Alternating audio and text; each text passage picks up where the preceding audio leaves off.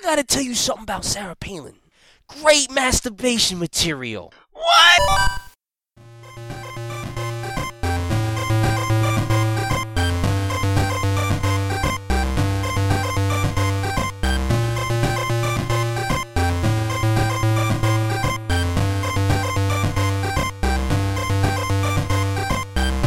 Welcome to episode 203. Is it 203? Yeah. Okay, 203 of the Try Games Internet podcast. We're doing this earlier than a bitch, early as a bitch, 10:30 a.m. on a Saturday morning, because somehow I woke up after a night of heavy drinking. That's why I sound sexy right now. Yeah, but I can never be as sexy as the gentleman over here, Al. Sure you can. That wasn't sexy. You just ruined the mojo. I am the host, the co-host, being there only two of us, Austin, for the Try Games Internet podcast, where we talk about games, and more games. Games, more. Yeah, we did this last week. Yeah, I know. Last week, some mad shit about 3DS. This past week, the NGP, as Sony is calling it, conveniently forgetting that the Neo Geo Pocket existed. That's NGP's. Oh wait, the original NGP. Yeah, not the NGC. But this is a code name. Obviously, it's an acronym for Next Generation Portable, and if it actually comes out, with that name, I will stab a dude.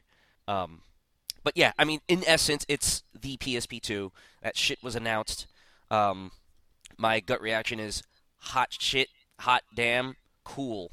But we'll get into that in a little bit. We got some mailbag questions surrounding the Neo Geo Pocket, and that was not even intentional, I promise you. Like, I was just thinking Neo Geo Pocket. Surrounding the PSP2, I'm going to call it the PSP2 because it's easier. Yeah. And we got two questions on that. One serious, one not so serious. But first, since those questions tied directly into it, and last week was kind of a weird segmentation, we will go traditional. Al, what have you been playing? Da, da, da, da, da, da, da, da, da. Come on down. So special. Yeah! I just want to shout out to my moms, my dad, and my sister, my brother, even though I ain't got none, and everything. Yeah! I thought that was your brother. Oh, yeah, my brothers. Your yellow brother. Brothers. Yeah, brothers and a funk soul brother. Check it out now. What you been playing, bitch? Let's see. Well, I have quite a story to tell. My quick story is that I finished. What did I finish? Oh, Back to the Future, the game, episode 1. Oh, that was cool. It was rather interesting. It seemed like it was like one of those. It seemed like it was a translation of what happened in like Back to the Future 1, like the types of events that occurred, and it ended as if like the entire episode was like the entire game could have ended that way. But then again, of course, there was a cliffhanger and scenes for the next episode, etc., etc., etc. But say if everything happened just fine and there was no cliffhanger at the end, theoretically the game could have ended. They could have just been happy and been like, "That's the game." Yeah, except it would have been a 2-hour game and it would have been a waste of $25. But anyway, it was $25. Yeah, because all 5 episodes. I see. So it's $25 for episode 1, and then the rest of the episodes as they become available. Right. You can automatically download them for free. I see. Okay. Yeah. Okay. I thought that the game was rather fun. I didn't quite like the control scheme where I'm pretty sure that there's different methods of control, but the control scheme that I chose was just using the mouse because I'm lazy. And it's not like, hey, Proto Man, you got a phone thing. Yeah, email. I didn't delete it when I saw emails. So emails. What did I do? I played with the mouse, and the mouse controls are unlike, say, Samurai Max, where you just click where you want to go, and they go. You actually have to hold the left mouse button and move the mouse button, and then Marty moves in whatever direction you're moving. and it was kind of cumbersome because Oh, it's really like, you know, perspective changes are okay. It doesn't quite like jump. Say the screen changes the perspective and you're in the lower right corner. Marty doesn't all of a sudden jump and go toward the mouse, which is all right. right. But then there was a puzzle, sort of not a puzzle, but it was yeah, I guess you could say it's a puzzle. At the end, the very last thing I had to do, no, sorry, not the very last thing, the second to last thing I had to do involved running around back and forth, and that got a little bit cumbersome because it got to a point where you had to do things very quickly, and I had to kind of almost cache my movement, or I was supposed to wake up right now. That's why my alarm is going off. oh, that's an alarm. Dismiss. Yeah, continue. I'm sorry. It's all right. I I either had to predetermine where I was gonna go, just like keep myself in the center, just in case I had to get to something really quick and just click on it, or I had to kind of make myself kind of go in that direction before I had to go in that direction, and then I would just automatically go there. But it was a little bit cumbersome to complete the puzzle, and I messed up a couple of times because I didn't get to certain things in time. But overall, it was manageable, and I will probably try and play it with the pad next episode. Oh, okay, that's what I was gonna ask. Is like, what were the other options, like WASD or pad or what? I think So, it's just pad and the mouse. I don't know if you can use keyboard.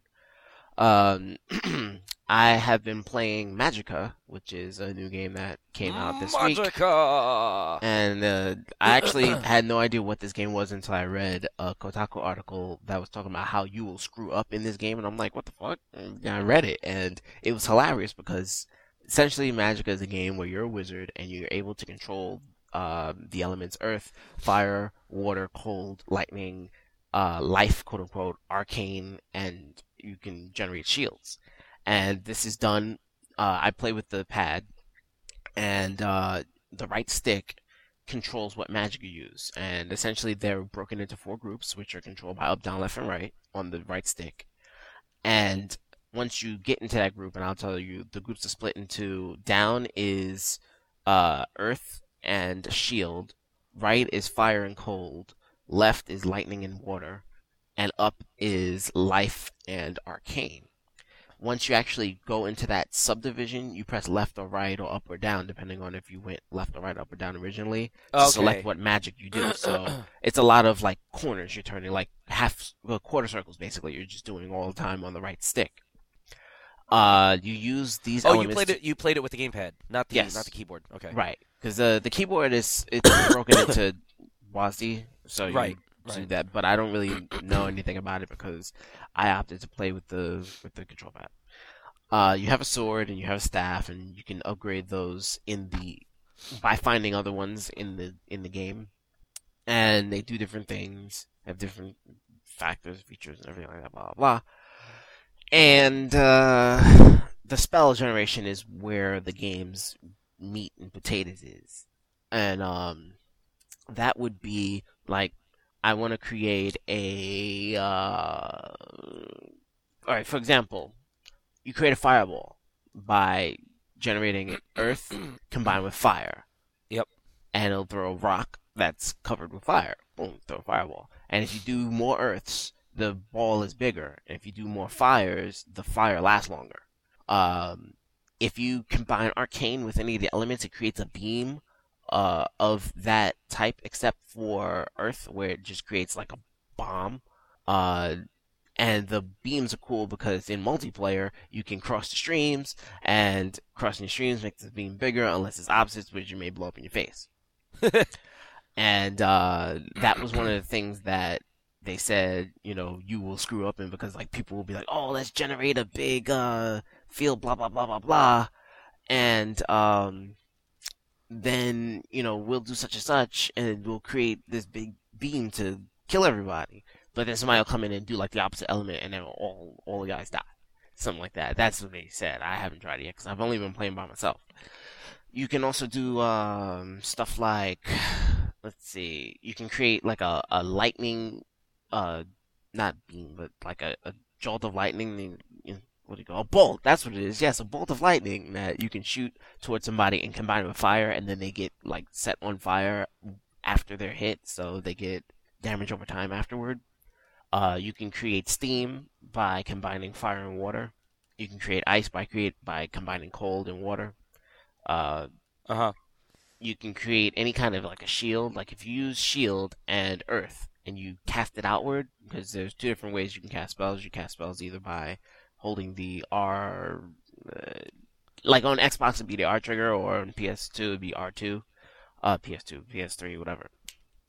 You press that button or hold it. Oh my God, my alarm! You should have dismissed it. I did. You should have really dismissed it. I have two. Oh, okay. That'll do it.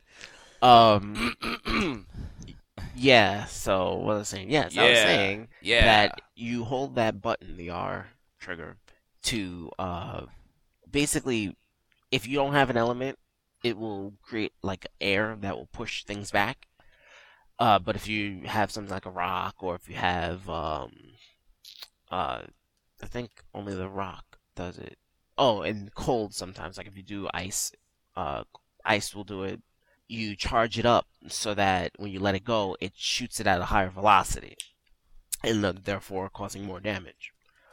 Um, but things like fire, cold, and water, and lightning, to an extent, they all kind of come out in a spray. So you hold the R trigger and it sprays it out, and depending on how many elements you have, how strong or how long it lasts, things like that. But if you shield and say fire, you will actually like cast it out into like an arc or a circle of fire, so that if anything walks across it, it gets set on fire. If you shield just by itself on yourself, you get kind of like a body shield. But if you shield and cast it outward, it creates a force field, and the force field can be charged up if you press one of the buttons. I'm not even gonna describe what the equivalent is, like the B button. Yeah, let's get into the fun stuff. The fun stuff, no buttons. So that's basically like how you do things. You can pick up tomes that give you different combinations, and when you make the combination, it casts a specific type of spell, like a thunderbolt or a meteor shower, etc., etc., etc. I've made it up to chapter 3 by myself, and now it's like punishingly difficult. They have these characters that cast magic on their own, and they cast magic much faster than you, and they do things while there are other enemies that are running around trying to catch you and kill you and whatnot. And it's just really difficult. It seems like it's really made for multiplayer once you get past a certain point, which I think sucks. What was that? There was some game that was advertising itself similarly. Well, not that Magic was advertising itself this way, more so than the Kotaku article was. But there was some game where it was like they were, they were basically touting or bragging about the difficulty of it. Like, you will die. You will. Was it like? And it wasn't Ninja Gaiden, but it was. And I don't think it was a rogue. It was a Demon Souls. That was like, yo, you're gonna fucking die. I don't know if they were advertising it like that, but Demon Souls is a game that you kind of have to die in. Right, right. But I don't know. I don't know about a game that was advertised by its own developer or publisher, touting its own difficulty. I'm not sure. Because that sounds like a very familiar tagline. I'm just saying. Anyway. Right, but Magicka is not exactly a difficult game. It's just that I think that a lot of it consists of needing someone else to do something while you do something, because when you're running around, you're facing up against 3 guys who can also cast the same spells as you, and they're casting it, computer speed, and they're all targeting you at the same time because you have no allies. It's basically a case of real life. I'm going to go fight against 3 guys who are stronger than me. Am I going to win? Probably not. Right. Because in real life, we all do that. Yeah, in real life, we all pick fights with like 3 guys who can all like fight just as well or better than we can. So that's enough about Magicka. I really want to play that multiplayer. I haven't yet because I really wanted to kind of get good at the game before I start jumping in the game. Random people will probably grease me anyway. But I think I might be playing with Mo because I think he bought it. And I do know that one of the Fragdoll girls has it. Talking with her on Twitter about it. And it's very buggy, they say, online anyway. And they have been coming out with a patch every 24 hours to try Jesus. and fix it. They've been like really working around the clock. They said that they would give us a patch on Saturday and Sunday, but the guys at Steam aren't in on weekends, so the next patch is gonna come on Monday. And they're Gotcha. gonna keep patching the game every day until the shit is fixed. Like people getting all kinds of weird crash bugs and sync bugs and all kinds of crazy issues that I haven't experienced. I So wonder what kind of QA they didn't go through. yeah, I don't know. But it's crazy that a game that's, pretty good has a very disastrous launch, but people enjoy it much so because the development team is so keen on trying to get issues fixed. Right, as they should. Right. I've been playing a lot of Professor Layton, The Curious Village all week, I have 12 matchstick. and that game is really good, but like I have some issues with it. Like I've been tweeting about it. If you've been following my tweets, if you haven't been following my tweets, you just listen right here. I basically described Professor Layton in the Curious Village as puzzle porno. Puzzle Uh, porno. I would have expected somebody other than Dez to say something. Like nobody said anything about my tweet, and I was surprised. But I When guess did maybe you tweet because this? I tweeted it like 6 in the morning on Thursday or something like that. That might be why. But it doesn't matter. I would think that people tend to read tweets. I mean, I don't have that many people. I'm not following that many people, but my Twitter is excruciatingly slow overnight because everybody's asleep. I guess other people have, like, they follow other people who probably tweet like a whole bunch of bullshit in the morning hours, etc., etc. But anyway, Or they're asleep. well, still, I mean, I am asleep, but I kind of look back on my Twitter, but maybe not everybody's like me. So, Not everyone has dreads, my friend. yeah, that's true too. So anyhow, I call it puzzle porno because if you think about like pornos that have acting, quote unquote, acting scenes in them, they're like the stupidest premises and the stupidest lines and the stupidest excuses just for two people to have sex and when they should just like not have acting scenes at all. It's like that in Professor Layton. Like you'll walk up to somebody and literally they'll go, "Oh, I'm just sitting here in the corner, like, oh, I need help with this puzzle. Why don't you help me?" And you do a puzzle. That sounds like Pokemon. I like shorts. Let's fight. Yeah, except it's worse. It's really worse because there's a story in Professor Layton and the Curious Village. And honestly, okay, I understand. The village is a village of people who are like obsessed with puzzles, and that's their thing. So you're gonna go to the town. You're gonna expect people to hand you puzzles. You expect puzzles to be around. You expect to have to do puzzles all goddamn day. That I understand. But what I don't understand is that, and I don't, it's a part of the story, but basically there is a murder investigation. That's Hmm. the main, I think, plot of the story, because you originally go into the town because there's an inheritance dispute, and the inheritance dispute is based on this golden apple that no one can find, and basically whoever finds the apple gets the inheritance. Where my skull at? What? The 50-cent skull? That's what he's looking for. Yeah. The golden bejeweled skull. So you go to the town to kind of help with the seeking of the golden apple, and then one of the guys in the family gets whacked off, and you're trying to Gets whacked off. gets whacked. Thank you for that. Fantastic.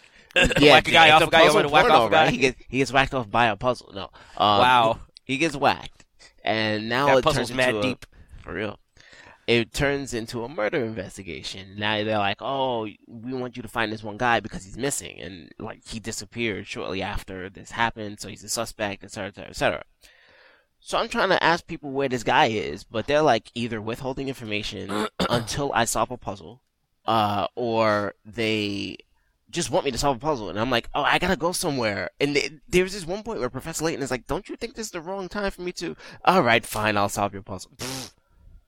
And I was just like, Self-aware. what the fuck?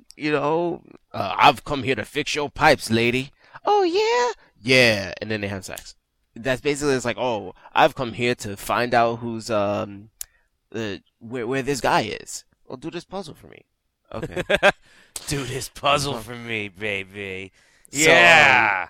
a lot of the puzzles are weird, like little riddles and stuff that I kick myself after either spending too long on it or overthinking it or looking for hints because I just didn't think about the obvious.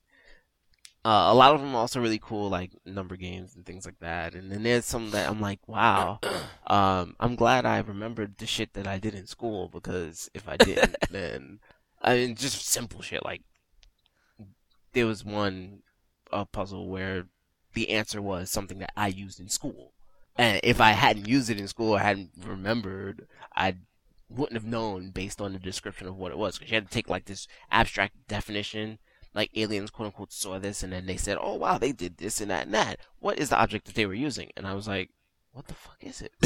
Right. And then I had to take a couple of hints because I didn't really know exactly like based on what they were saying. I didn't really know Qu- what certain terminology they were referring to. Quick question about Yeah. that though. Um, do you remember the Subway ads that Nintendo put out for this game? That they would have like a riddle, like which one of these glasses or cup arrangements is completely ridiculous and impossible, and they gave you like four different arrangements of excuse me, four different arrangements of like glasses that they stacked on each other, and you have to figure out which one was physically impossible. Do you remember any of those, and are any of them in the game?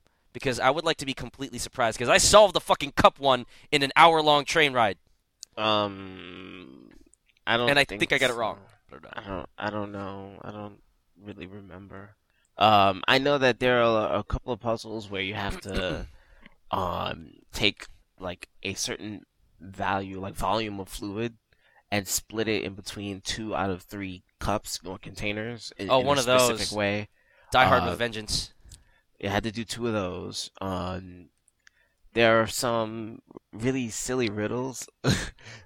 I mean by silly riddles is like, oh, it takes this much of things to do this. How long would it take to do this much of this? And the answer usually winds up being the original number because that number of things will be able to do X amount of things in X amount of time no matter what.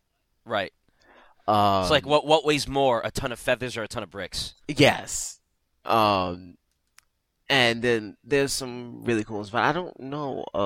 I don't remember really the ads from the train, and so maybe not, maybe so, maybe not, They probably not. remember you. Was this for Curious Village or was it for Dialogical Box? Because I remember seeing This was a ads for long time. Dialogical. It was a long time ago. This for the Okay, when it first came out. okay. 'Cause I do remember there were Diabolical Box ads that I saw, but I didn't really pay attention to them. Uh, And I haven't been on a train the longest. I haven't You seen know. diabolical ads. Mm, Ads. I haven't seen those. okay. And I remember seeing Unwound Future ads, but they were just picture ads. Oh, I didn't see those either. Ah, Anything with that so puzzle I didn't see. right. So let's see. That was that. That's what I was mainly playing because Yeah. I haven't been able to really turn on anything at home. But then something Innuendo. mysterious happened, huh? Something mysterious. Yeah, it's a little depressing. I haven't come to Oh. a solution on it yet. But PlayStation 3, Sony came out with an update for their PlayStation 3 Oh on no. Thursday to combat the stupid jailbreak. Oh no. What And happened? Evelyn was using Netflix. It told her she had to update, so she updated. And then she was using Netflix, and then the PlayStation just shut off. She Oh told me, I'm like, okay, shit. whatever. It's may have just been a power thing. So I got come in the morning, and the light's completely off. So I unplug it, and I switch ports or whatever on the surge protector, plug it back in. The light comes on, turn it on, check it, it's good. Okay. So then today goes by.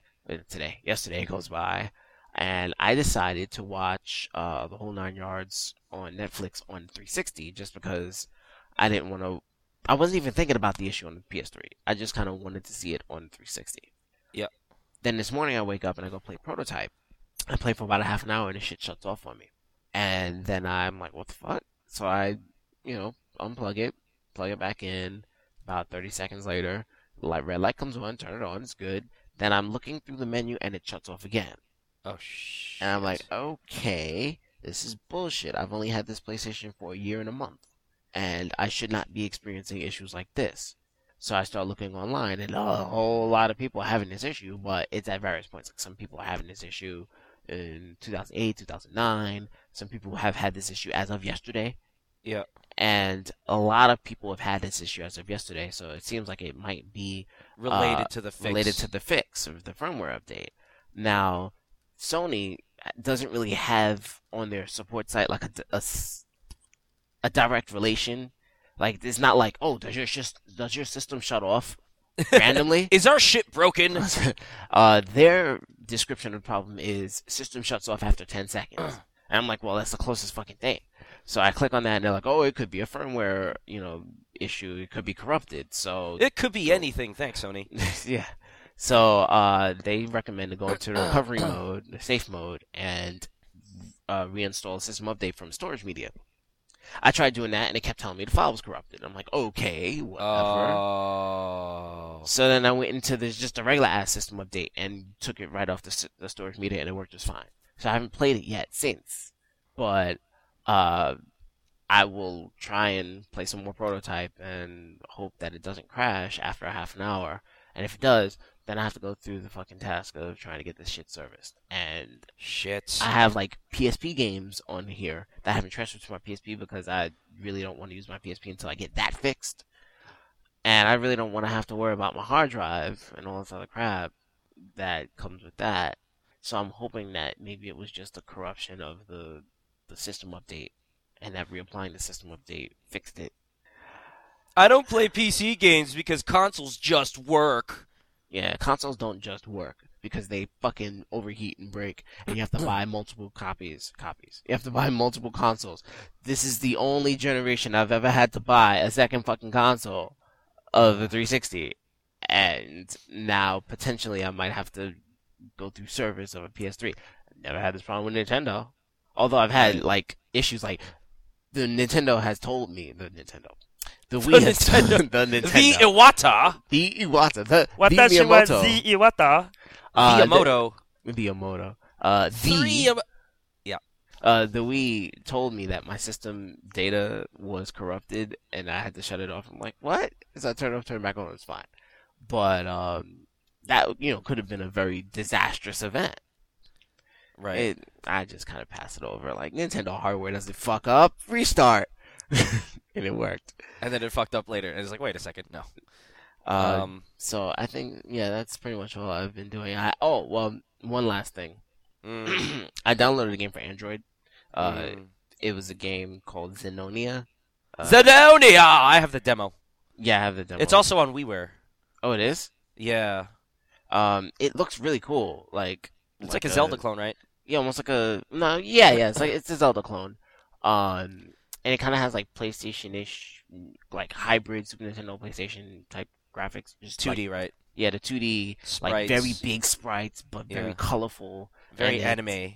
Yeah, very anime, and the sound is pretty good. I like the music that I was listening to when I was trying to keep it real low, like late at night when I downloaded it. Yeah. But I don't like the controls of the game and the pacing of the game, so I probably won't pursue it. They had a Did you sequel buy it for or just that's you get the demo? I got the demo. Okay. I was trying See, to play with. I'm sorry. I was just gonna say the only reason why I would entertain playing that game is because of the droid's keyboard. Yeah, Like it works, and I'm like, thank God someone decided to actually make it work on a keyboard, not just be like, we're just gonna give you the on-screen controls. yeah. See, it works on my Epic keyboard, but maybe it's the fact that Wait, the Epic has a hardware keyboard? yes, it does. Oh, awesome. I just don't like the fact that the buttons are very, very close to the platform that they're on. So I can't. There's no real tactile feeling if I'm trying to go across. If I use WASD to control my character, I often Yes, that is a very similar problem that the droid has. Okay.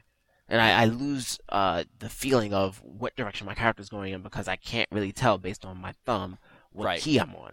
So I died using the keyboards, and then I'm like, okay, well, let me try the touchscreen, and the touchscreen is like, it's okay, but No, I I, don't have I the couldn't. control I need. Like the pacing of the game is too fast Yeah, I couldn't deal with the what's it called? I just couldn't. with the touchscreen.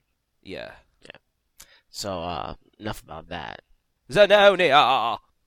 I was kind of keen on the network aspect of it, but it doesn't even make sense for me to try network aspect of it if I don't want to play the game by myself. Right. That makes sense. So I'm done. And now, what you been playing? I was kind of hoping that you were going to segue off the PlayStation thing because last week I had a PlayStation issue as well. I forgot to talk about it, but Another one? um, I didn't. I don't think I talked about it on the cast. Oh, Um, it wasn't the thing about the hard drive? yes, Oh, you did talk about it. I mean, you didn't talk about it on the cast? I I don't thought I remember. tweeted. I might have G chatted it to you, but or maybe I did. I don't fucking know.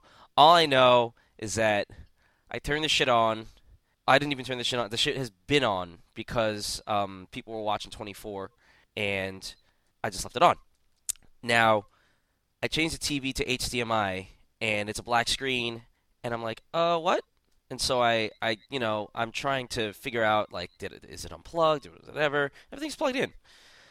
Turn it off, turn it back on, and it boots up, and the orchestra plays and all that shit, and it kind of gives me the whole, yo, dude, something is corrupt somewhere. We're going to need to recover. I'm like, just fucking recover it. And then like after 0% goes through, it goes, uh, we can't recover it. We're gonna have to format your drive. And I had to format my drive, and I lost all my trophies, and I lost all my fucking updates, and I lost all the downloaded games I had, and I haven't really used it for anything gaming since. So it's not like it's that much of a loss at this point. But when I turn it on to do something with it, I'm going to hate my life. Mm. So, and if I spoke about this already, I'm sorry, but too bad. Deal with it. I know, you're People apologetic. out there, people out there. Um, what have I been playing? Actually, not really, not a lot actually. I've been trying to finish Miles Edgeworth, but I actually went on a really weird retro kick and started playing the original Legend of Zelda. To which Al replied on my G chat after I said the original Legend of Zelda, "The Legend of Zelda," and I said yes, and he said 1986 Legend of Zelda, and I'm like, the original Legend of Zelda. No, you didn't say the original. You Yeah, just I did. said, no? Yeah, I'll I did. pull up the log, goddammit. I'm pretty sure I said the original because I Alright. scrolled up to check. Continue. Um, and it's fascinating how kind of like both ahead of its time and completely unacceptable, like ahead of its time the game was, but also how unacceptable it still kind of is today when there's weird shit like um Eastern Peninsula is the key.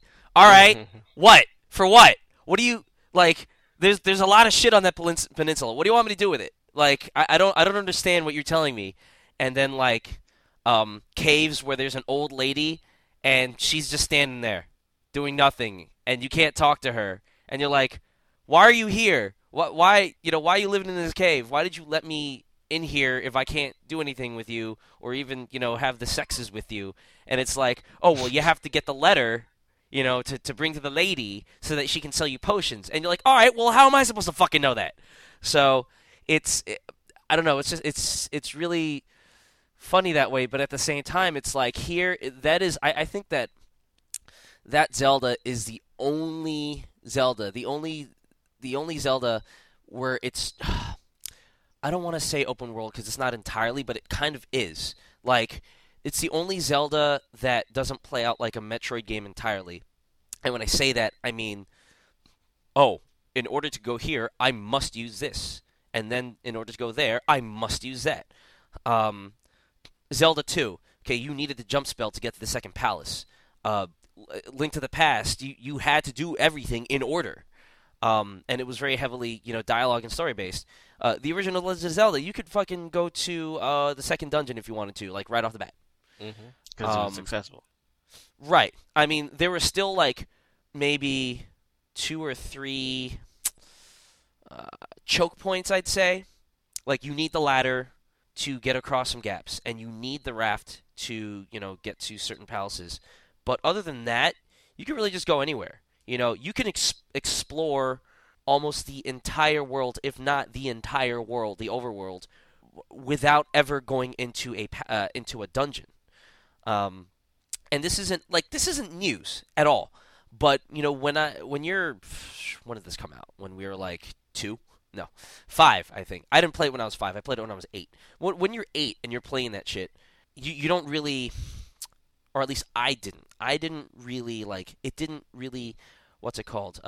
Sink in that that's what it was doing. You know what I mean? It didn't. The whole idea of the design didn't sink in.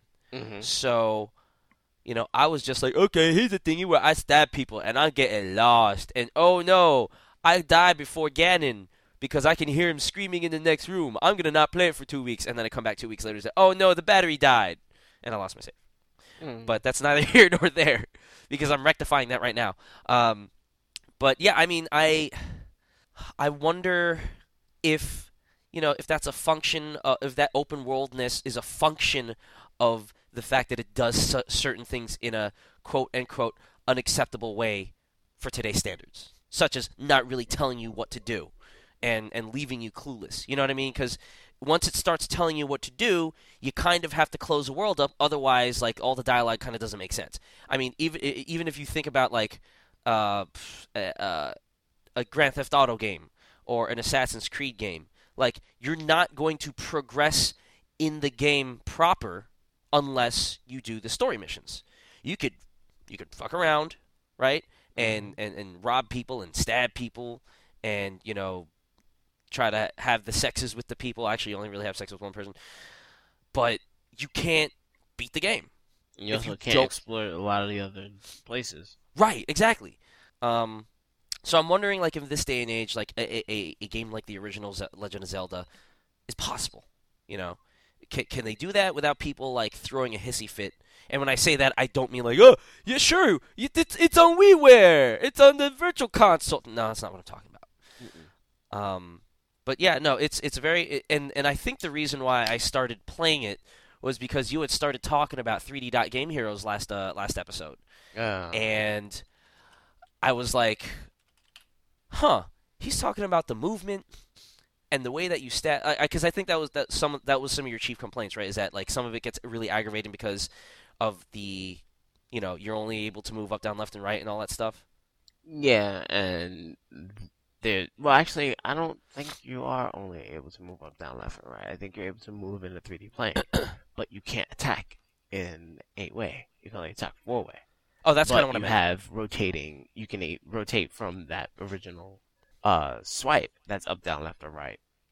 But Oh, then there are walls in the dungeons really get in the way when you're trying to swipe, say through the wall. Sometimes it doesn't work, sometimes it does. And the enemies, they take off all your life, and then you have oh, this, when you stab in that game, is it more like the original Legend of Zelda, or is it like A Link to the Past? it's like The Legend of Zelda, and then you move, Okay. and it turns into Link to the Past. Oh, I gotcha. Okay, weird. Okay, yeah. But now Mm. that makes me curious to play it. I'm trying to imagine how that is. Anyway, Oh well, basically what happens is you go straight, and if you press left after the bleed comes out, it rotates to the left. I And you gotcha. can kind of waggle it a bit too, because you can go back and forth, or you can go into almost like a half circle. And when you Okay. have the max energy super huge blade, you can just go into a room, and if everything is within range, you just kill everything real quick, and it's cool. Right. It's easy. Um, the other thing that I found notable, and I used to try to kind of before I actually say that, I used to kind of try to do that with the sword in Legend of Zelda, like stab and then quickly, make Link face left. Mm-hmm. And then I used to try to take that approach and do it in Kung Fu, where Mm-hmm. you would kick and then you would And you would turn really and have quickly, the spin kick. yeah, Mm-hmm. um, Just or do a that a spin lot too. punch, And yeah. spin punch, yeah. But yeah, the other thing about this game, the original Legend of Zelda, in case anyone forgot that I was talking about the original Legend of Zelda, even though that's the only thing I've been playing, And it's the um, only game that's titled The Legend of Zelda at this yeah, point.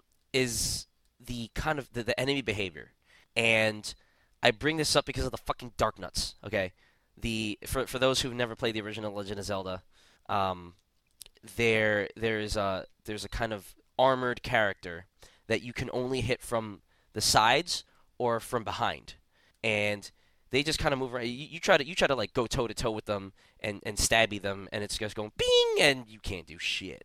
So Yeah, you have walk to around like with the sword extended. oh yeah. So you have to like figure out not figure out but like patiently wait until they're facing the other direction and then run up to them and then stab them in the ass.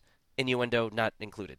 Um, and because of the way that the enemies are programmed in this game, it's so random. It's like completely random.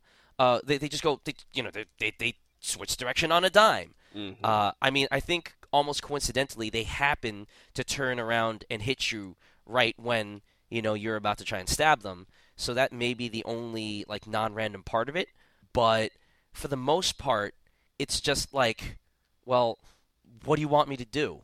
Do you want me to just stab at random? Because that's pretty much all I can do. I think Because that's I what they don't wanted you to do. because I don't know what the hell is going on here. Um, and I think about again, I think about later games like uh, Zelda 2, The Adventure Link, where the enemies kind of they kind of come towards you, not entirely like intelligently, but they're coming towards you like the little slimes that they kind of jump towards you and then maybe they'll jump back a little bit, but they're almost always like pursuing you, and I guess I can't say that much the same about like the moblins in that game because they literally just go forward, like they have no other purpose in life but to go forward. Right. But everything else, like the skeletons, they kind of come at you, and then and the gorillas when they throw their boomerangs at you, they kind of throw and then they back away. It has behavior, and like you go back to the Legend. I was about to say the original again, and I'm like, this is too many syllables. You go back to Legend of Zelda, and they're just like going like blah blah blah blah. I'm just gonna go around and blah blah blah. Um, and it's just so weird to go back to those days.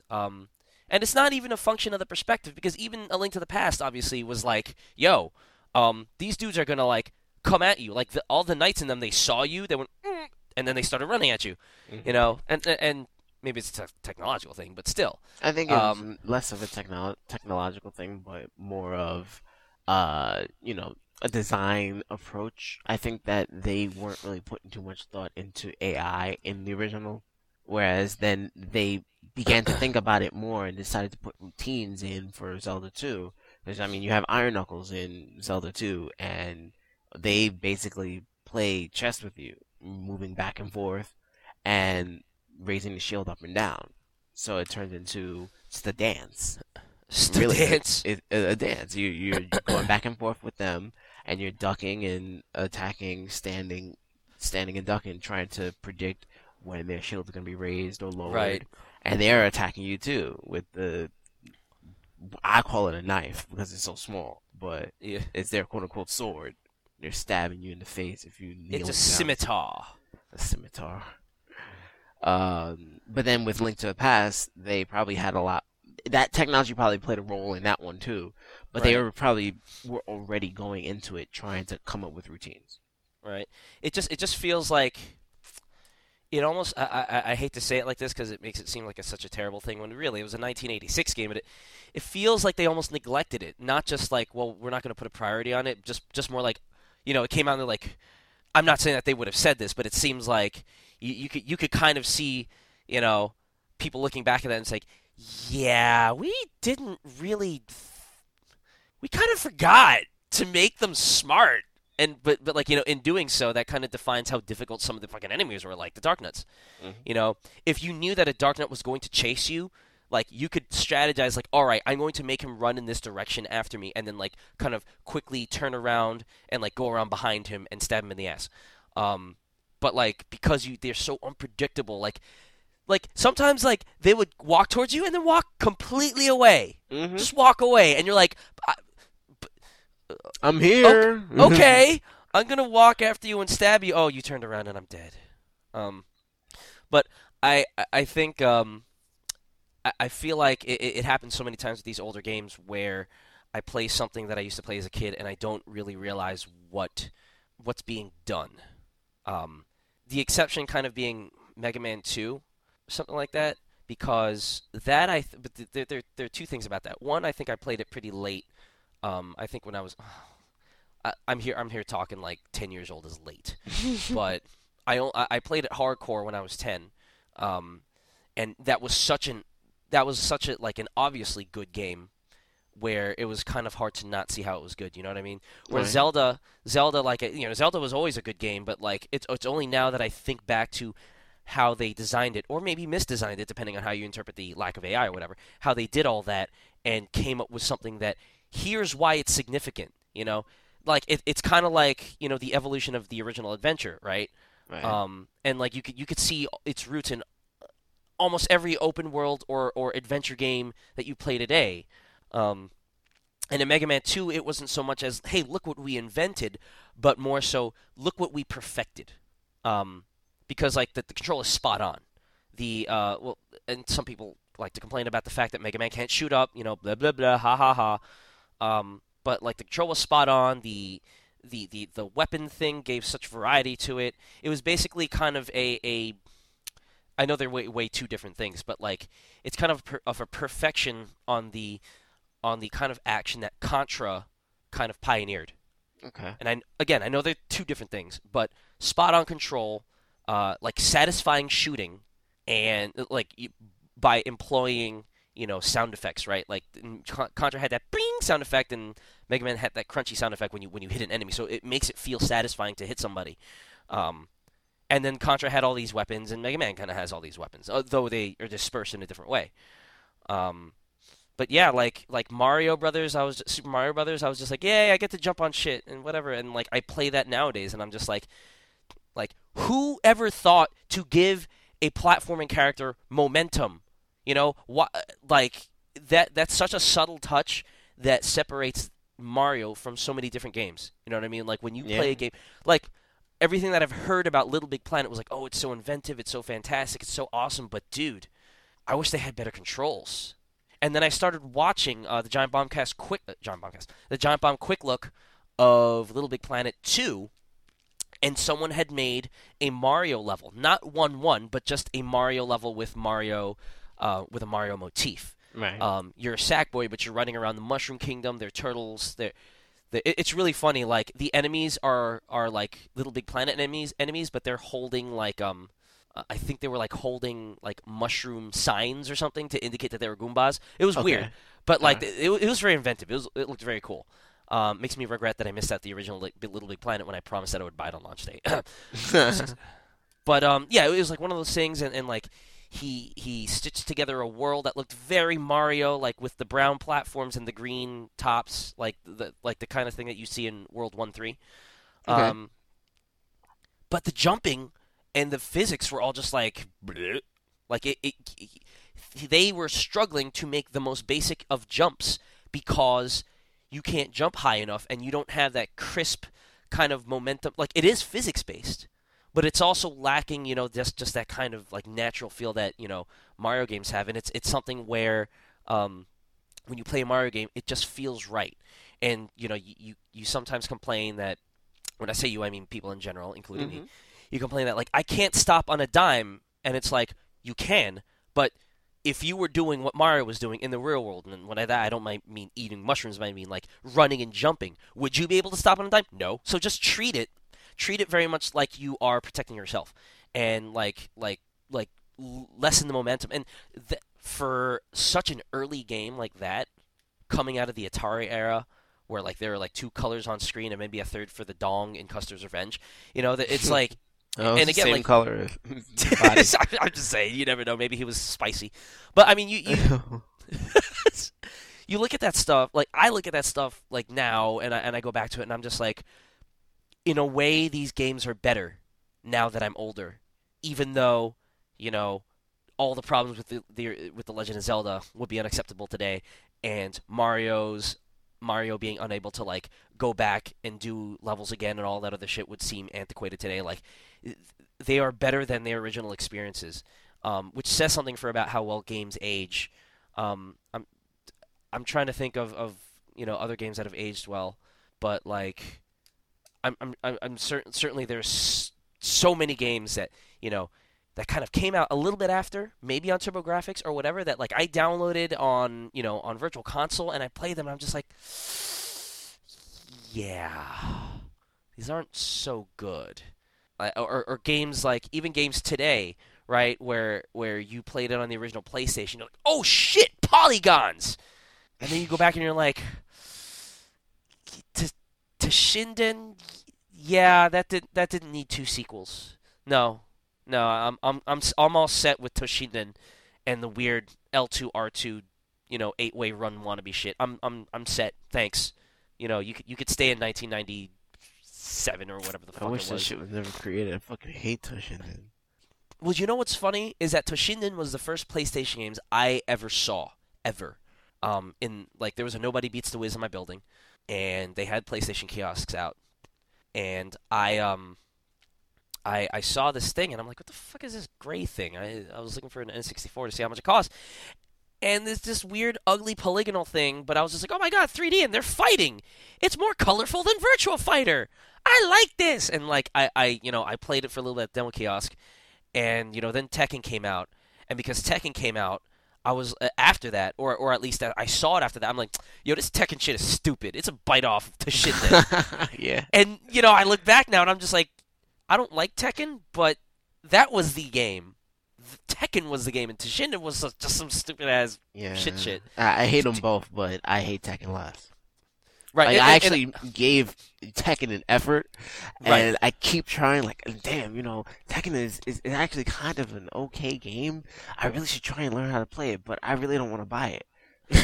Well, it's a difference of I hate Tekken because I just don't like the way the game is built. I don't like that game.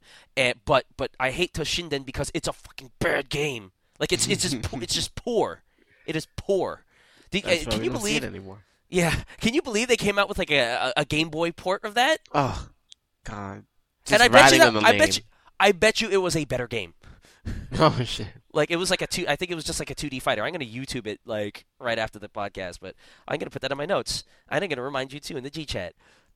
YouTube Toshinden. YouTube There it goes. Toshinden Game Boy thing. There's our reminders. But yeah, I don't know how my conversation about the Legend of Zelda spiraled into Toshinden, but I think we've beat a dead horse deader than dead. So we are going to take a small break. Then we're going to answer some questions about the Neo Geo Pocket. We'll be right back. Oh, wait. Before we be right back, Al, did you find anything in your G chat?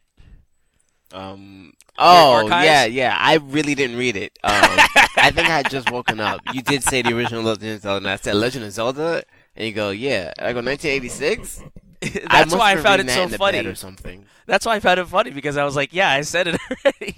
But, yes, we will be right back.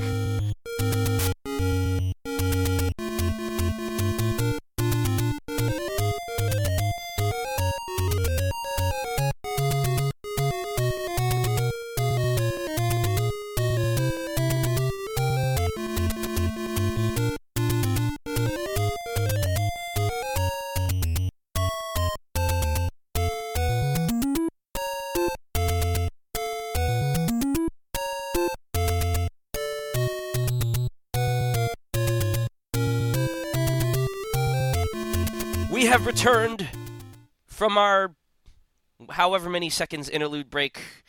It's probably going to be between 30 and 40, because that's what I usually do. Oh no. And we're back with the mailbag questions. Two of them are tweeter questions. One of them is an actual mailbag question. We'll start off with the inane comment first from our third leg. That's the penis for all those who don't know. Pete chimes in and says, and this is about the PlayStation Portable 2, the NGP as it were. He says, I like my handhelds like I like my women, semicolon. Twin firm nubs on the front, comma. A clean, smooth surface, comma. And she lets me rub up on her rear, exclamation point. That means he wants the NGP. Yeah, nipple go pray. Okay. Here's another Twitter question about the NGP / PSP2 from Edu Buccaneer, from Eduardo in Brazil, Buccaneer, artist extraordinaire. He asks, how many jobs do you think someone will need to get for the new PSP? Hashtag serious answer wanted for a dumb question. Would you care to enlighten us, Al? One. That's one of those Professor Layton riddles. If you want a serious answer for a dumb question, I will say that I think that's a thinly veiled question, a thinly veiled question about, or what am I trying to say? It's a thinly veiled disguise for the question: how much do you think the PSP will cost? The PSP 2. I'm gonna guess. I'm gonna guess 350.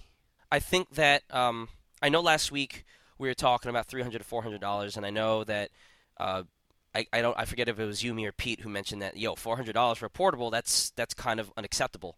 Or I don't know what word was used, but for a Sony portable from a company that has traditionally tried to, at least in this generation, try to increase the image of its products by, kind of imposing a price premium. PlayStation 3. You're gonna, Kutaragi was like, oh god, do I miss quoting that guy? You're gonna want to get a second job just to play this thing because you're gonna want it that badly. $600, what? And then the PSP, this is our first foray into portablism, but look at this shit. Like we got third dimensions and all that stuff. You could race ridges and all that shit. You can't do that on DS. Look at it. It looks like an N64 thing. No analog control. $250. Let's go. Right? And so that's they've kind of traditionally done that. And so now the 3DS is coming out for $250. Maybe they think we still got the high end market. We could probably push this to $350 because our stuff is as good as a PlayStation 3. Not really, but we can say it is. I'm gonna guess that. That's what I'm gonna guess is $350. And you will have to work 2 jobs just to get one. In memory of Ken Kutaragi, fuck that guy. What do you think? What's your guess? Well, if the question is how much do I think it'll cost, when I first read the live blog from the Tokyo event, I said this thing's gonna be $500. I wasn't really being serious because that would be completely unreal. Right. But I, wanted to see, kind of throw the rock into the darkness and see what I hit.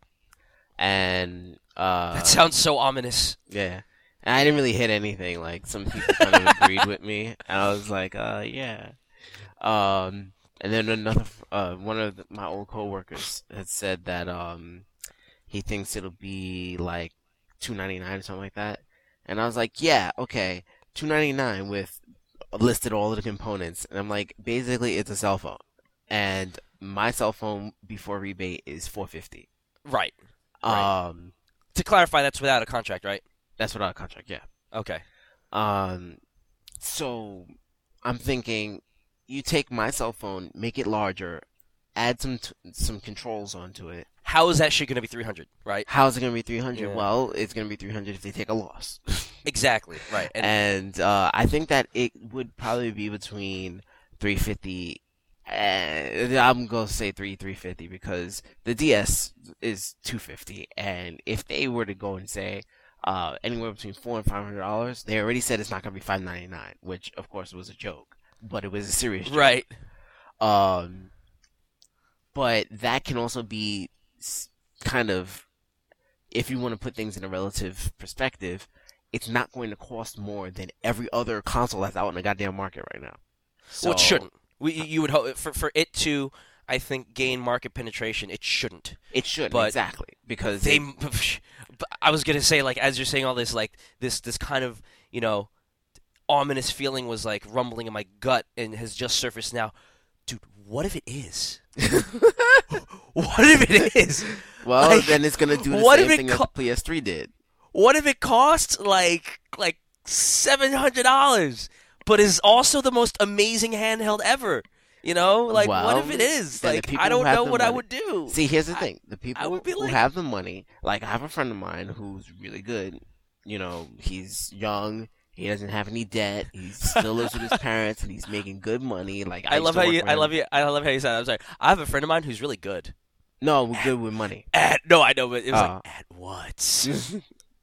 And he would be somebody to just buy this if it was $700, just because he could. He's got the money to do it. And people who are in that kind of situation would do it. But then there are people like me who have experienced some, bumps in the road of life, and they're working and they're trying to do stuff, or they have things that they have to take care of, like a family, etc., etc. They are not going to be able to spend $700 on something unless it's a fucking TV. It's gotta be that Right. kind of magnitude, like $700 on a PSP. And for me, there's probably not going to be anything that I'm interested in that's going to come out with it, and then which means, of course, I have to spend more money on the games, which are probably going to be $50. Right. That's not appealing to me. But a $350 price tag is a lot more appealing. But I don't think that I would buy it on launch. But that's a separate question. Yeah. I think that the game would probably be between $300 and $350. The game? Console. Portable device. The game, as casual people would say. Yeah. I would not buy it for $350, but I think that would be a fair price. Actually, a very, very good price for what they're trying to promise. Right. Especially given like how phones are these days. I'm not saying that I wouldn't buy it for $350 because it's unfair. I'm just clearing that up. It's just that's why I said I would wait. I want one. Like, I'm looking at all this stuff. Like, back in the day when like the first PSP came out, I was like, look at this shit. Like, I'm not interested in this. And then I actually like got my hands on one because I tried to take advantage of like the whole triage thing. Target was having like this weird 20% off, like get a PSP and get it for 20% off. And so I bought like 2 of them and sold them on eBay. I bought 3 of them and sold 2 on eBay, and then like kept one for myself. And I started using it, and I'm like, I actually kind of like this. I actually kind of like this. And, knowing that it just, because like I said, good games are good games. It doesn't matter where they come from. And so PSP is going to have good games. And I want one now. And I just want it for toys' sake. But I'm $350. Not that it's an unfair price. I just, that's a little tough to swallow right now. That's what she said. But I think it's funny, before we move on to the next question from Dende, that you mentioned that, like, unless it's a TV, $700 is not cutting it, right? And I think it's interesting how, put it this way, we spend, and not that this is necessarily relative to anything else, but I just think it's interesting the kind of perspectives that we take. We spend $200 on a video card if we're being budget conscious. Well, $200 on a video card. It's more like $150. I spent $115 on this Radeon. Right, but that's wait. You spent $115 like after a rebate, right? Yeah, but it was $130 before. Okay. Actually, no, I didn't get the rebate on that because bullshit. So because I didn't get the rebate on that. Bullshit. I was supposed to get a rebate on it based on the day I bought it, and then when I got it, I got no rebate card. And when I went to Newegg to look it up, it was like the date was wrong. It was 3 days before or something like that. So regardless, I spent like $125 or $130 on that card. But it's an point taken. It's an older card though.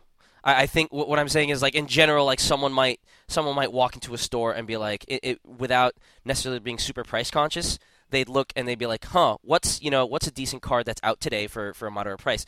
They're gonna walk away with the latest model, the latest middle end model, probably, unless they were really like you and me, just like, we gotta find the best deal. So in general, $150, $200 on a video card, maybe $100 on RAM. $80 to $100 on a hard drive, right? And whatever else. How much? Yeah, the size is. Whatever. Right. I'm spitballing here. I'm giving an average count of, like, you end up spending maybe $500 or more on a chunky computer that can run good games, and then monitors are like $120.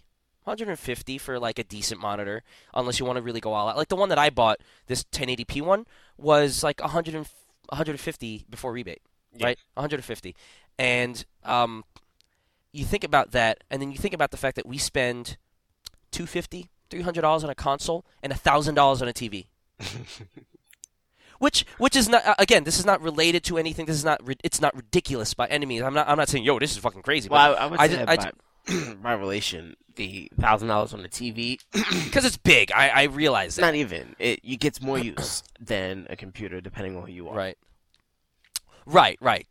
Um, but then that makes me think about it. It's like if you bought a PSP that you take with you, that would get a lot of use. It's a hefty piece of technology. You take it everywhere with you. Use it a lot. People would pay like $400 for an iPod Touch because they take it everywhere. They use it. You know, Right. and But it's just given interesting. Oh, go oh, ahead. given that that exists, that takes away one of the features of the new PSP. I right, I get that, but that's not the point I was going after. Is just like like in a space where we're willing to pay certain amount of money for things that don't do as much as this other thing, and yet this other thing, like a video game playing system, and this is probably also indicative of how far games as a medium still need to go to kind of penetrate the mainstream, because someone is not going to be, I'm going to buy a game playing machine that I could take with me for $500. They're not going to say that, but they are going to say, I'm going to pay $400 for this iPod Touch thing that's all gadgets and widgets because it plays my music fun. And then, oh, by the way, I can also play games. But that's neither here nor there. And conversely, I could just as easily say, well, the other PSP does more than an iPod Touch does, and it does the same thing that an iPod Touch does. So that takes away from what the iPod Touch offers to the market. I could say that. Right. It goes both ways. But what I think is that it's more or less not about the quantity, but about what specific activities.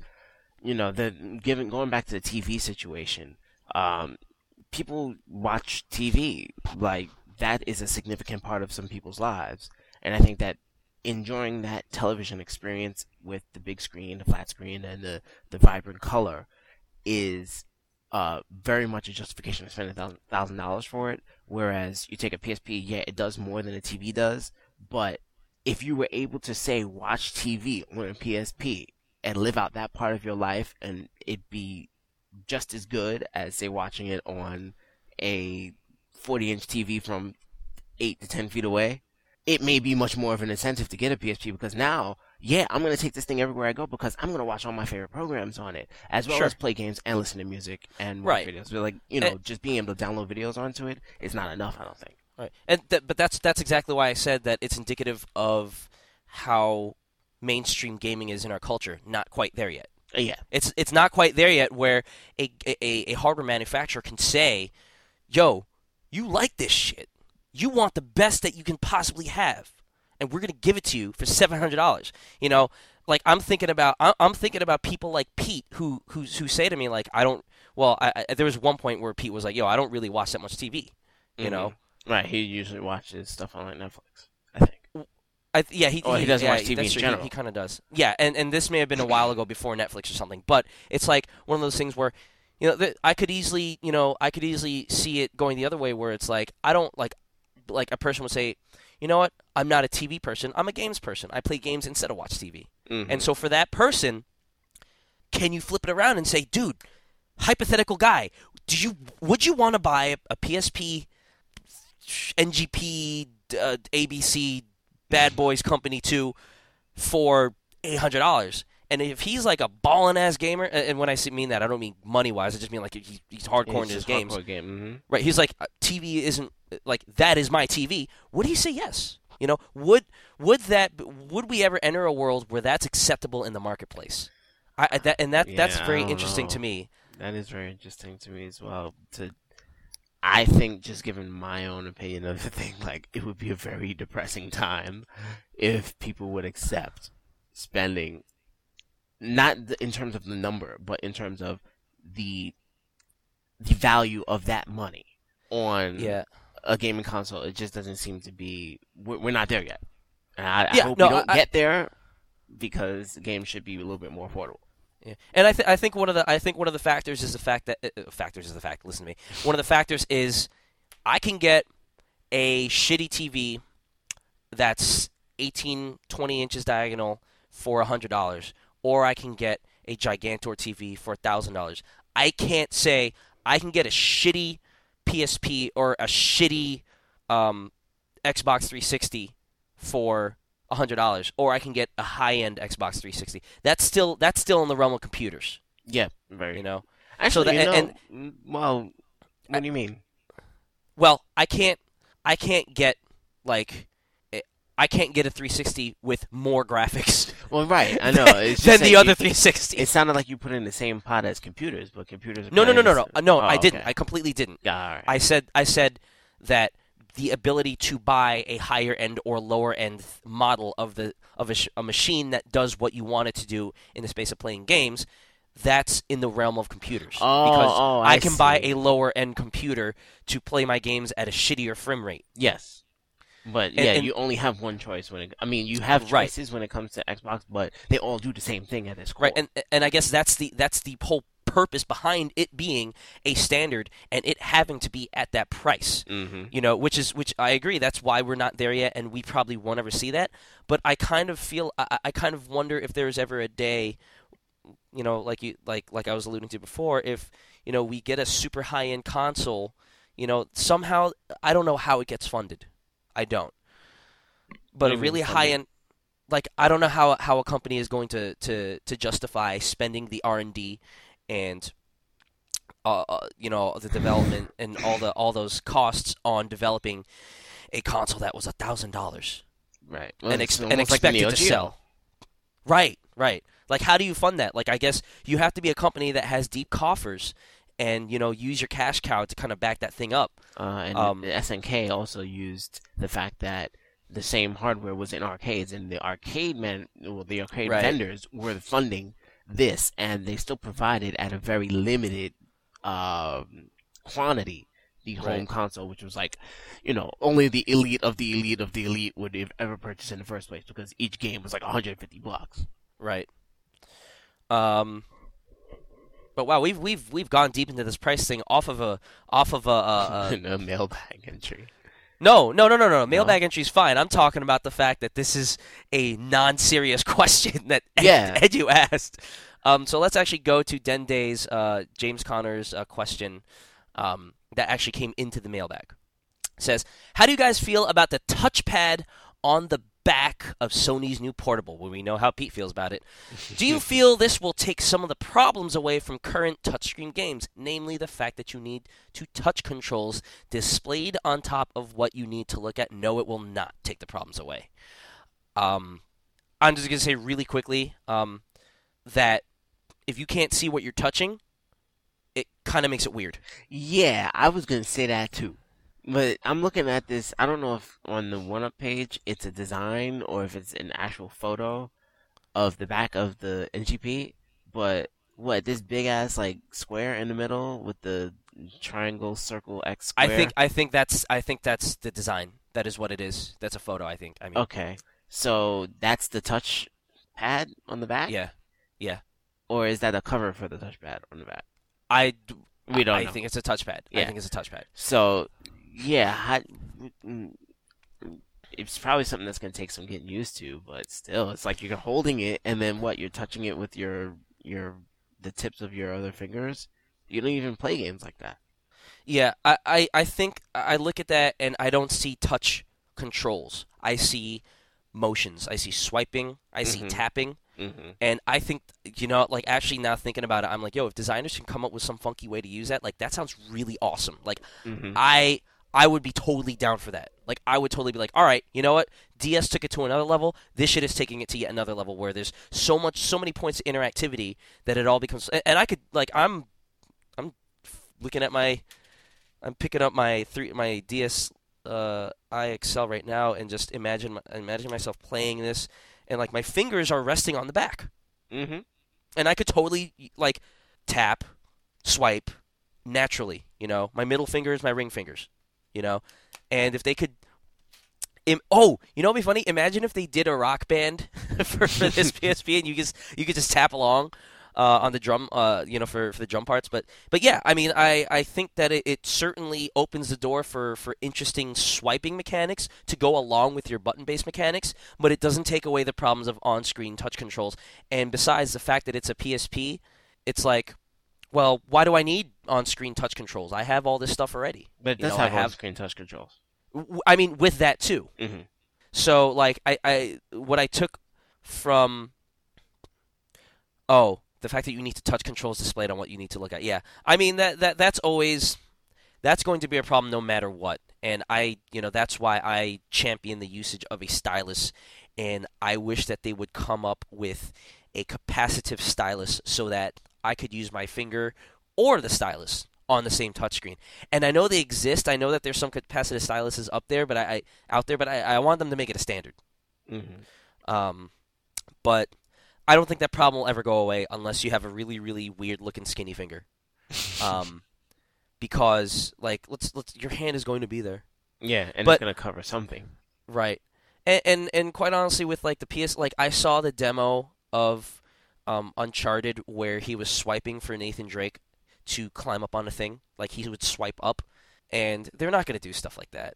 I mean, maybe they will, but like that's not going to be mandatory for you to play a game that way. They're not going to make you do that unless they're fucking crazy. And I don't see that being a problem as long as the designers take great care with it. I think with the iPod Touch and the iPhone and Android phones, you have to because obviously like for most of the time, unless you have a Droid or an Epic, you don't have a hard keyboard. So you're going to have those on-screen controls. And having like if my phone had a touchpad or if an iPod had a touch panel on the back, again, how do you ensure that where you're touching is, corresponding to what you want to happen on the front screen? You can't. Yeah, you can. There has to be some kind of indication on the Right. front, and sure, but maybe it's not meant to be one of those Right. like a front touchscreen. It's not supposed to be used the same way. Right. Or maybe, I don't know, maybe they feel that, hey, when you touch on the panel, a little cursor comes out, which would be fine, Mm-hmm. but then you have to make it a pressure-sensitive panel. Because then how do you differentiate from tapping to select and tapping to navigate a cursor?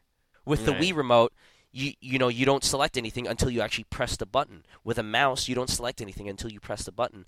But with a stylus, when I'm playing a DS game on a stylus, there's no way that I can just, there's no need to because I have the stylus. But let's think about a Wacom tablet. Wacom, I don't know how you pronounce it. I think it's Wacom.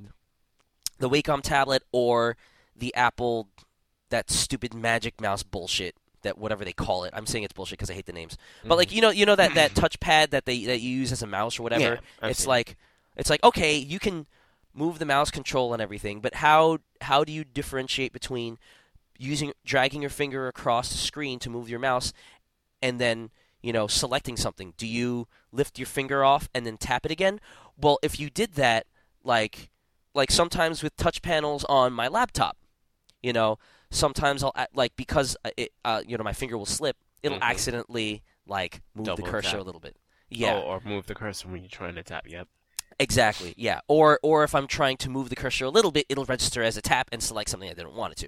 Mm-hmm. So, with the touch panel in the back, how do you kind of separate that motion? Because the air, it's harder because you can't see what your fingers are doing, or they're on the back. So you kind of want to make it pressure sensitive so that you lightly have your finger dragging across the thing, and I'm dragging it across my table like everyone can see me. It's not the case, but you drag your finger across, and then when you want to select something, you just press a little bit harder. I don't know. I don't know how that could work. So the problem would be human error. You get people who are always pressed really hard against the back. Yeah. Or if you're trying to play Super Meat Boy on your PSP NGP Hardcore Mad World, you are going to break it because you were pressing it too hard, and the touch panel is going to go crazy. Mm-hmm. But I hope we answered your question. Thanks for the mailbag. Let's go over the rest of this shit. Okay, so we know it's got that touch panel. You mentioned it's like a cell phone, and why is that? It's because What it's does it got, have? Let's see. Let's rattle down the list from memory. It's got a GPS. It's Okay. got Wi-Fi. It's got Okay. 3G. Yep. It's got an accelerometer and gyroscope like the PlayStation Move.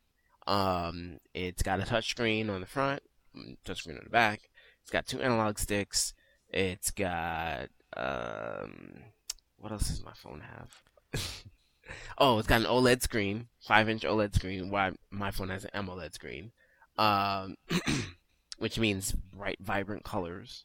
And I think that list is. I'm just now going to look at the official list. Oh, it's got a quad-core processor, quad-core Holy ARM, shit! and a Silicon Graphics GPU. So Front camera do and you rear camera. That's the other thing. so it's basically a DSi XL on steroids. Yeah, with GPS. Like on steroids. So do you think? Did they say anything about it coming with any data plans?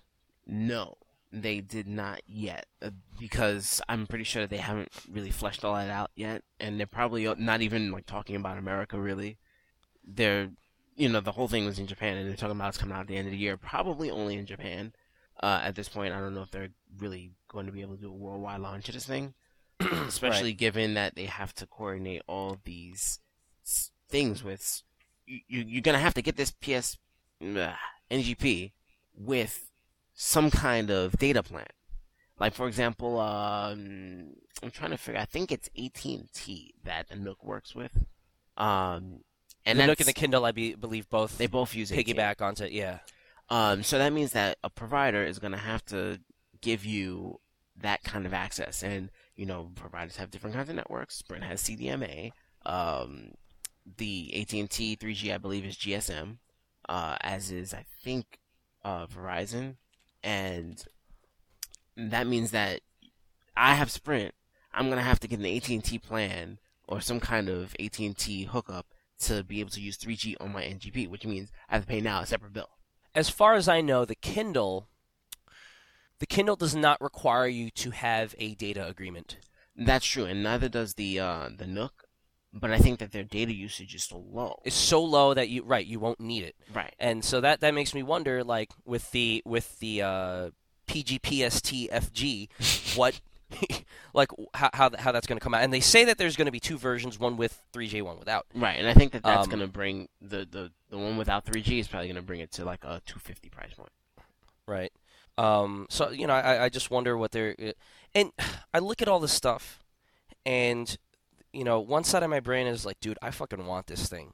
The other side of my brain is, why all the shit? Like that. I mean, if this is going to end up costing the mythical $450, $500 price point, because $500 is still under $599. Like it's because of all the stuff that they slam in there. Do you really need it? Mm-hmm. Like, are they basically saying, yo, we know that our market wants this thing to play video games on it, but we're also betting that they're going to want 3G on it and and a GPS. And it's like we're betting that people don't have phones. Like what? Like, I don't know. Maybe you have, maybe and this is a viable thing because of the voice quality. But maybe you have like a cheesy old flip phone that has a regular ass keypad, regular ass screen, and a little antenna sticking out the top, and it has a little charm dangling off of it because you're Japanese or something. Mm-hmm. And then you buy this thing because it has your maps, it has 3G, and if you wanted to check your Gmail on your PSP, NG, FG, CDI, you could. So I don't know how many people are out there. I mean, there's certainly some people who still have their old flip phones. My friend Dave does. My Yeah, parents my mom do. does. Because our parents would definitely want a PSP NG 3.0. You say Um, 3DO? yes. I'm sorry, I had to bring that up. But yeah, I mean, I start to wonder maybe like, is that what they're trying to do? Because short of that, it doesn't seem practical. I want it, but it doesn't seem practical. Like, is that the smart move? It's like, do you remember back when they announced the PlayStation 3 and they're like, "Yo, this PlayStation is gonna have like, this PlayStation gonna have." I'm talking like Charlie Murphy now. It's Mm-hmm. gonna have like 7 inputs. You can put it on 7 screens, and it does everything flawlessly. And it's gonna have 7. I can't do it anymore. It's gonna have like 7 USB ports and like 9,000 gigawatts and shit. And then like it came out and it's like, yo, we kind of took all that stuff out. I mean, like, I hope that I kind of hope they go back to the drawing board and think about it, because what I don't want them to do, and it's not like I necessarily care about Sony, but like I would like to see this platform thrive because like Not be like the original PSP, which, you know, well, granted, the original PSP is kind of just pirate hogged, and that's the reason why. yeah, the original PSP I think is dwindling because of piracy, but for all intents and purposes, I think it is still a success. You know, Yeah, it's definitely a success. The fact that it's the device is out there, they have a platform, and Nintendo can't be like, "Yo, we own this shit." It's like, all right, yeah, you got like double. You have double the sales, and that's huge. But there are still a lot of people toting PSPs around. correct. You know, and when people tell me, "Yo, GameCube was a failure," I'm like, "Yo, look how many millions of people bought it." They may be last in the race, but look how many millions of people bought it, and they sold every single box at a profit. Failure? Okay, whatever you say. You know, so this platform is that platform was a success. The PSP was a success. Specifically what I'm talking about now, and I would like it. I would like to continue seeing it evolve into a place where it's like, yo, I don't have to sit at home to play something that looks as good as Uncharted. Right. And now with the abilities of the NGP, I don't have to sit at home to play a game that looks as good as Uncharted online. Right. Which You is know? that's a really cool idea. Like that's something that really should happen. But then you gotta think about the fact that 3G is not really all that fast, and Wi-Fi really should have had, well, the internet in general should have had a much larger penetration Yep. in this country, in the U.S. Yes. And Yes. I know that like in the State of the Union address, they were talking about trying to like expand the penetration of the internet in the country and have things like uh have farmers in Miller Farm be able to sell their product from the privacy of their home, which technically would be an awesome idea. To be able to sell your crops over the internet is cool. But we don't Right. have that. And there's all this big vast Midwest, this part of the country that is spotty with its internet, and that affects the ability of Wi-Fi being like the only thing to include in these devices because I can go on Wi-Fi and I can just hit this hotspot here, and I can be in a car, kid be in the back seat, and as I'm driving, the thing is just hopping from hotspot to hotspot, not even losing a connection, and the kid is able to play online. But now you gotta rely on 3G. If I had a harmonica and I could play the harmonica, I'd be playing it right now. Why? Because you just because you're mentioned of the Midwest and just even though it's not like complete like directly associated with one another, that's just what I think. I think about like a less dense area without internet. I don't know. Anyway, yeah, I wonder like, and maybe that's why they probably wanted to be like, yo, we should go for 4G. And they were probably like, yo, it might be too expensive to include that kind of hardware. You know what I mean? Yeah, it's and maybe still they in had its to baby roll it back to stages. 3G. And there's also the other issue of the fact that while 4G is in its baby steps, there's no standard for 4. Granted, there's no standard for 3G, but there's no real standard for 4G. You got people using LTE. You got some people using Wi-Fi, WiMAX like Sprint. But And they just call it 4G because it's easier to market. right, because it's basically based on the standard of how fast it is, not Right. the standard of the method of transmission.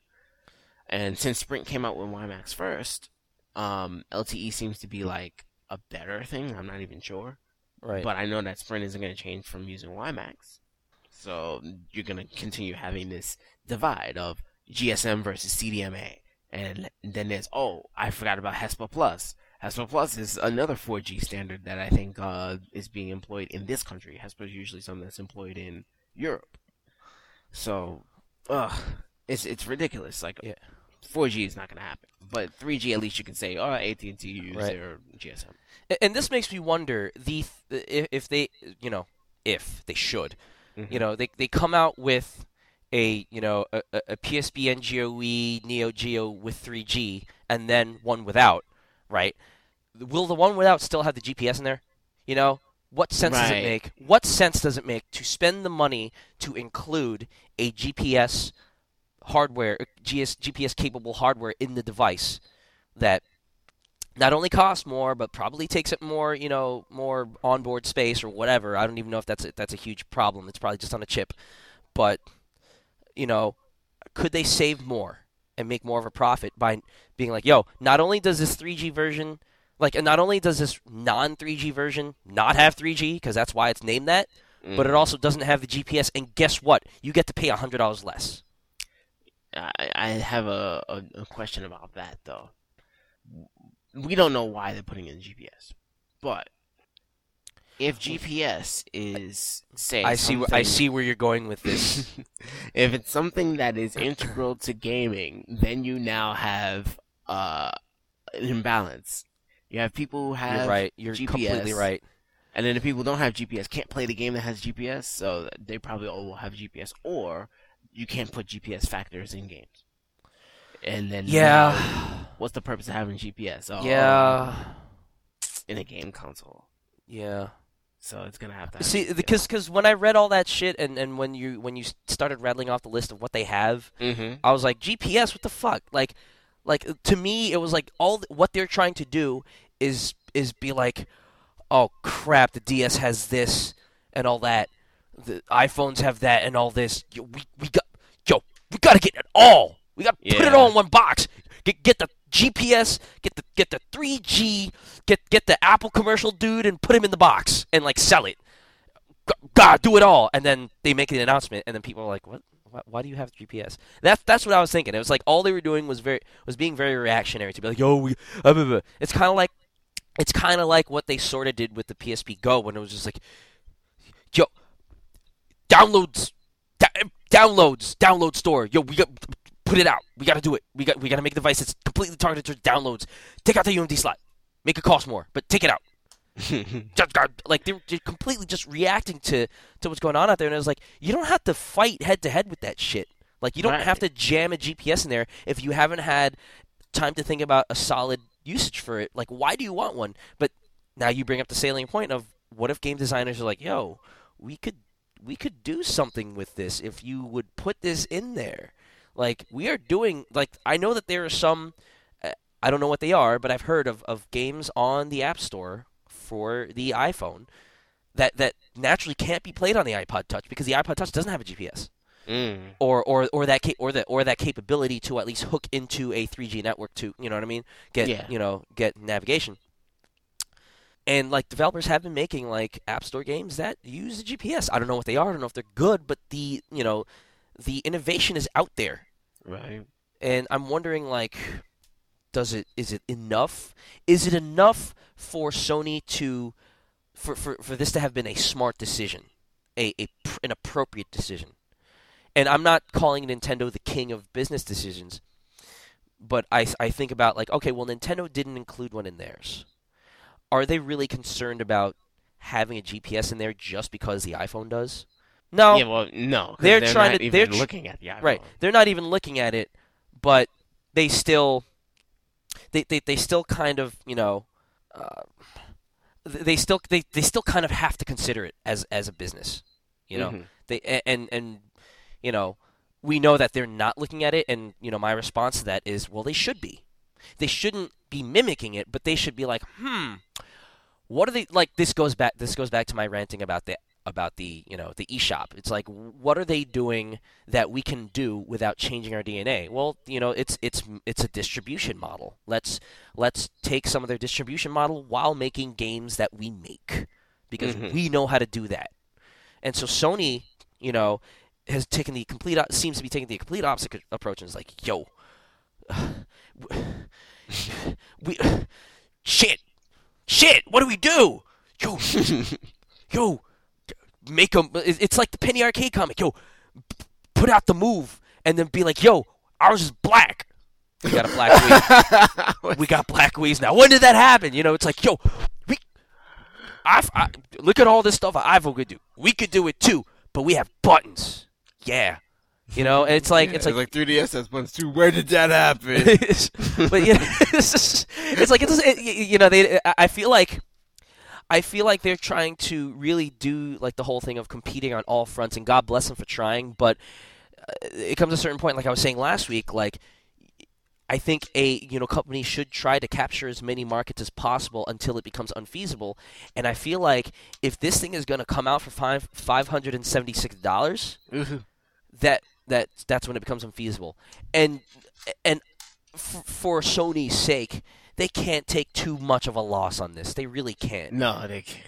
Because if people continue to figure out how to crack the PlayStation platform, and eventually they will, there's no avoiding it. They will. No avoiding it at all. They need to find a way to make money on this machine. Excuse me, I just burped a nice one there. You know, they need to find a way to do that. Otherwise, this thing is dead in the water. Like, I can't see this thing coming out for $289 and Sony being happy about the money that they're making.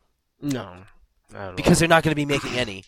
I can't see it coming out for $587 and people being happy about buying this. You know what I mean? So I feel like they really got to be smart about what they do with the hardware that's in there. I think that the touchscreen is great. I think that the touch panel is really cool. I think that the dual analog sticks, perfect. Now take that and move forward really carefully. Do you really need that 3G in there? Do you really need that GPS? Let's see what else is in there. Oh, the other thing. Do you like, even though I think the rear facing touchpad is cool, Mm-hmm. do you really need that with the gyroscope and the accelerometer? You know what I mean? Like I feel like yes, there's some space for some awesome innovation there, but you are throwing so much into this soup that it is too heavy to eat. And it's like, am I going to want to spend the money on some stuff that I don't think is necessarily all that necessary? And thank God that the PlayStation 3 turns out to be the best Blu-ray player on the market. I will fight anybody who argues with that. I don't Like, think anybody will. It is a solid Blu-ray player. It just because of its functions as a set-top box, as a gaming machine, like it's more easy for it to. Anyway, I'm not going to get on that soapbox. Like, but back then, it's like that blue laser diode was the shit that was like, yo, not only is this making this thing expensive, but it's making it really, really hard to manufacture, making it even more expensive.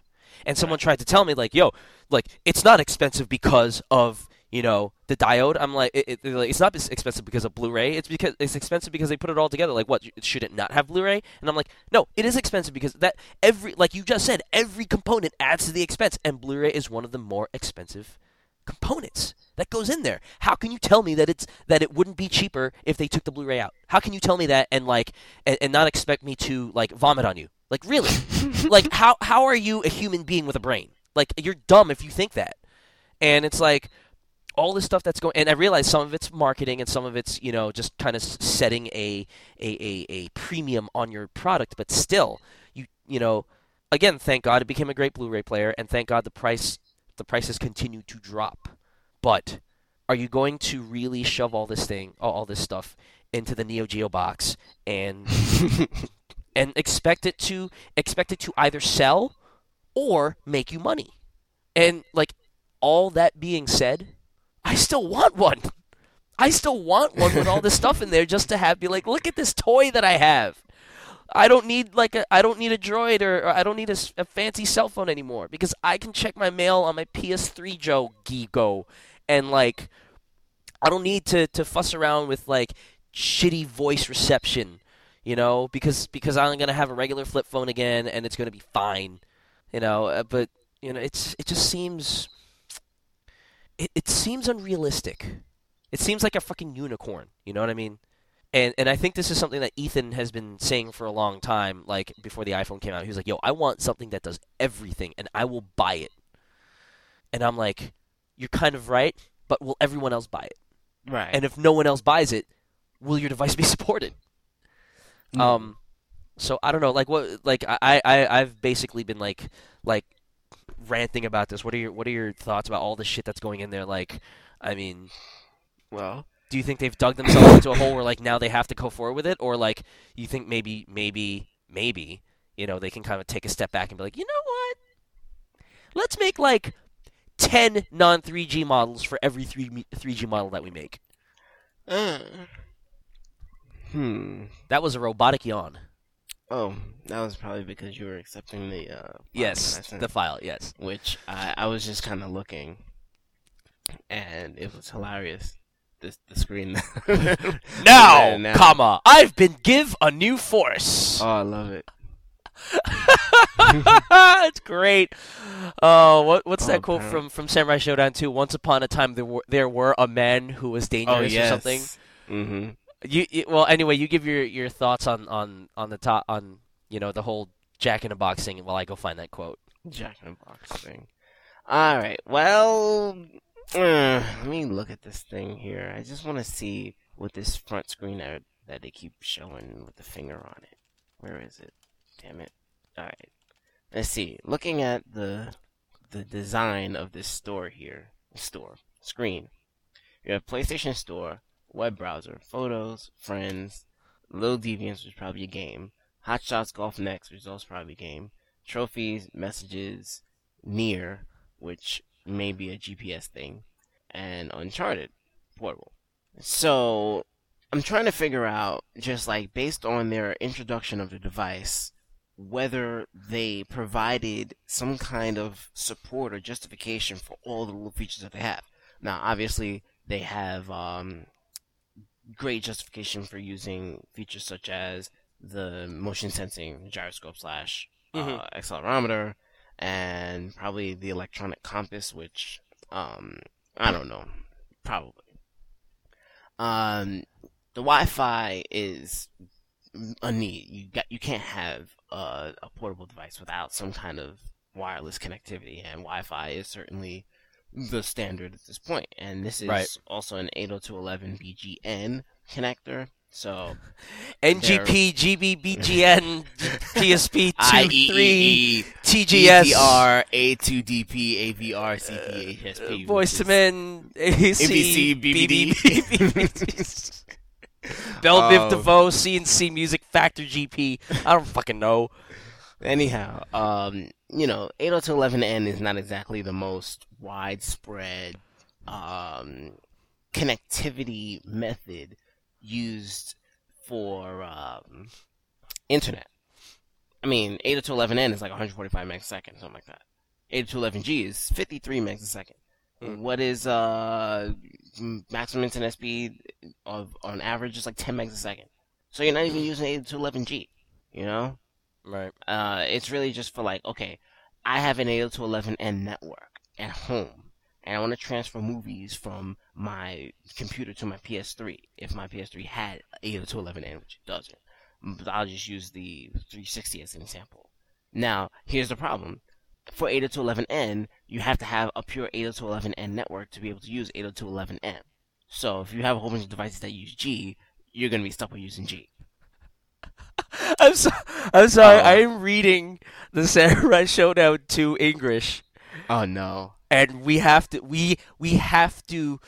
read this off after we're done talking about the PGP2 and G3. We have to.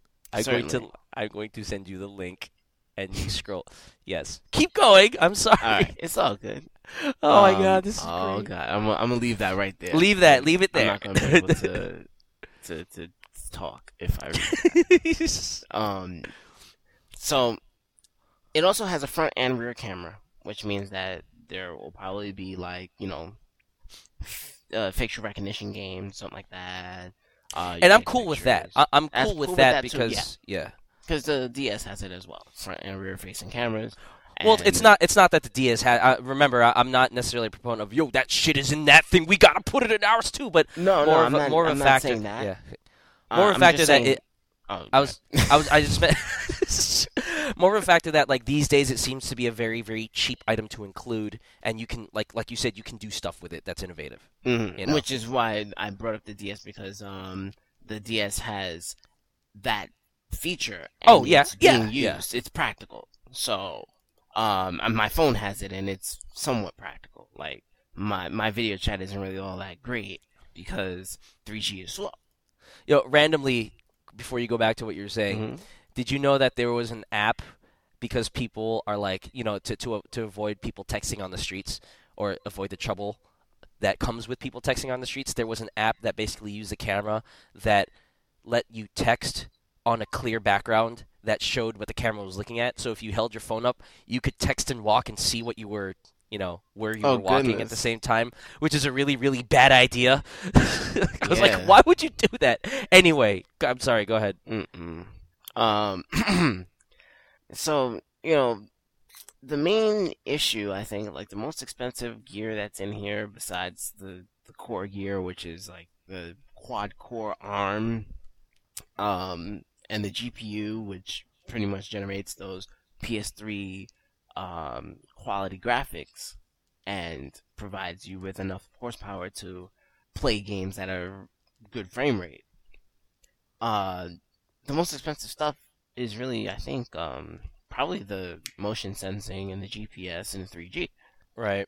And it's just weird that like they throw all this stuff in here, and you look at products that have all that stuff. Like, well, the e-readers don't have GPS, but e-readers have 3G and Wi-Fi. And most of the e-readers that have 3G and Wi-Fi are close to $200.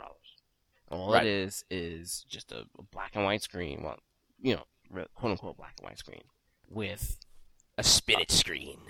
the processor's probably not that fast because I'm looking at Evelyn's Nook, and I just bought her the Wi-Fi only Nook, Uh-huh. and I'm pretty sure that it's the exact same type of Nook as the 3G Wi-Fi Nook, which I think, if I'm right, one of those is being phased out. I think it might be the 3G Wi-Fi Nook. But that's neither here nor there. The performance of the actual device, like between pressing like page turns, things like that, there's a significant delay, which makes me think that the processor is not really all that fast, but it doesn't have to be because you're just reading. Right, right. And so most of the price in the Nook is probably in the technology for the e-ink and the Wi-Fi slash 3G, which in this case is like I think it's a $50 or $60 difference. So you For the Kindle, it is a $50 difference. It's $139 versus $189. yeah, I think it's similar price. I think it's between $149 and $199 for the Nook. Or maybe it's the same price now because they price matching each other. So you say, okay, $50. You can kind of say all things considered, 3G is worth $50. Then you have the GPS, which of course is probably going to bounce up the price by another $50. Which of course means that if you take a device that has an NGP that has no 3G, no GPS, it could very well be $100 less than the other one. Right. Which makes you think, okay, well, what am I paying $100 for? I guess I'm paying $100 for the ability to play online anywhere, but maybe not play online anywhere because 3G is so slow. Right. And 3G is also very congested. So now you're adding to the congestion of 3G because if you add it to AT&T, AT&T's 3G network is completely overwhelmed. And then you're going to add a game console that potentially could explode and add another, couple 100,000 users in the first week.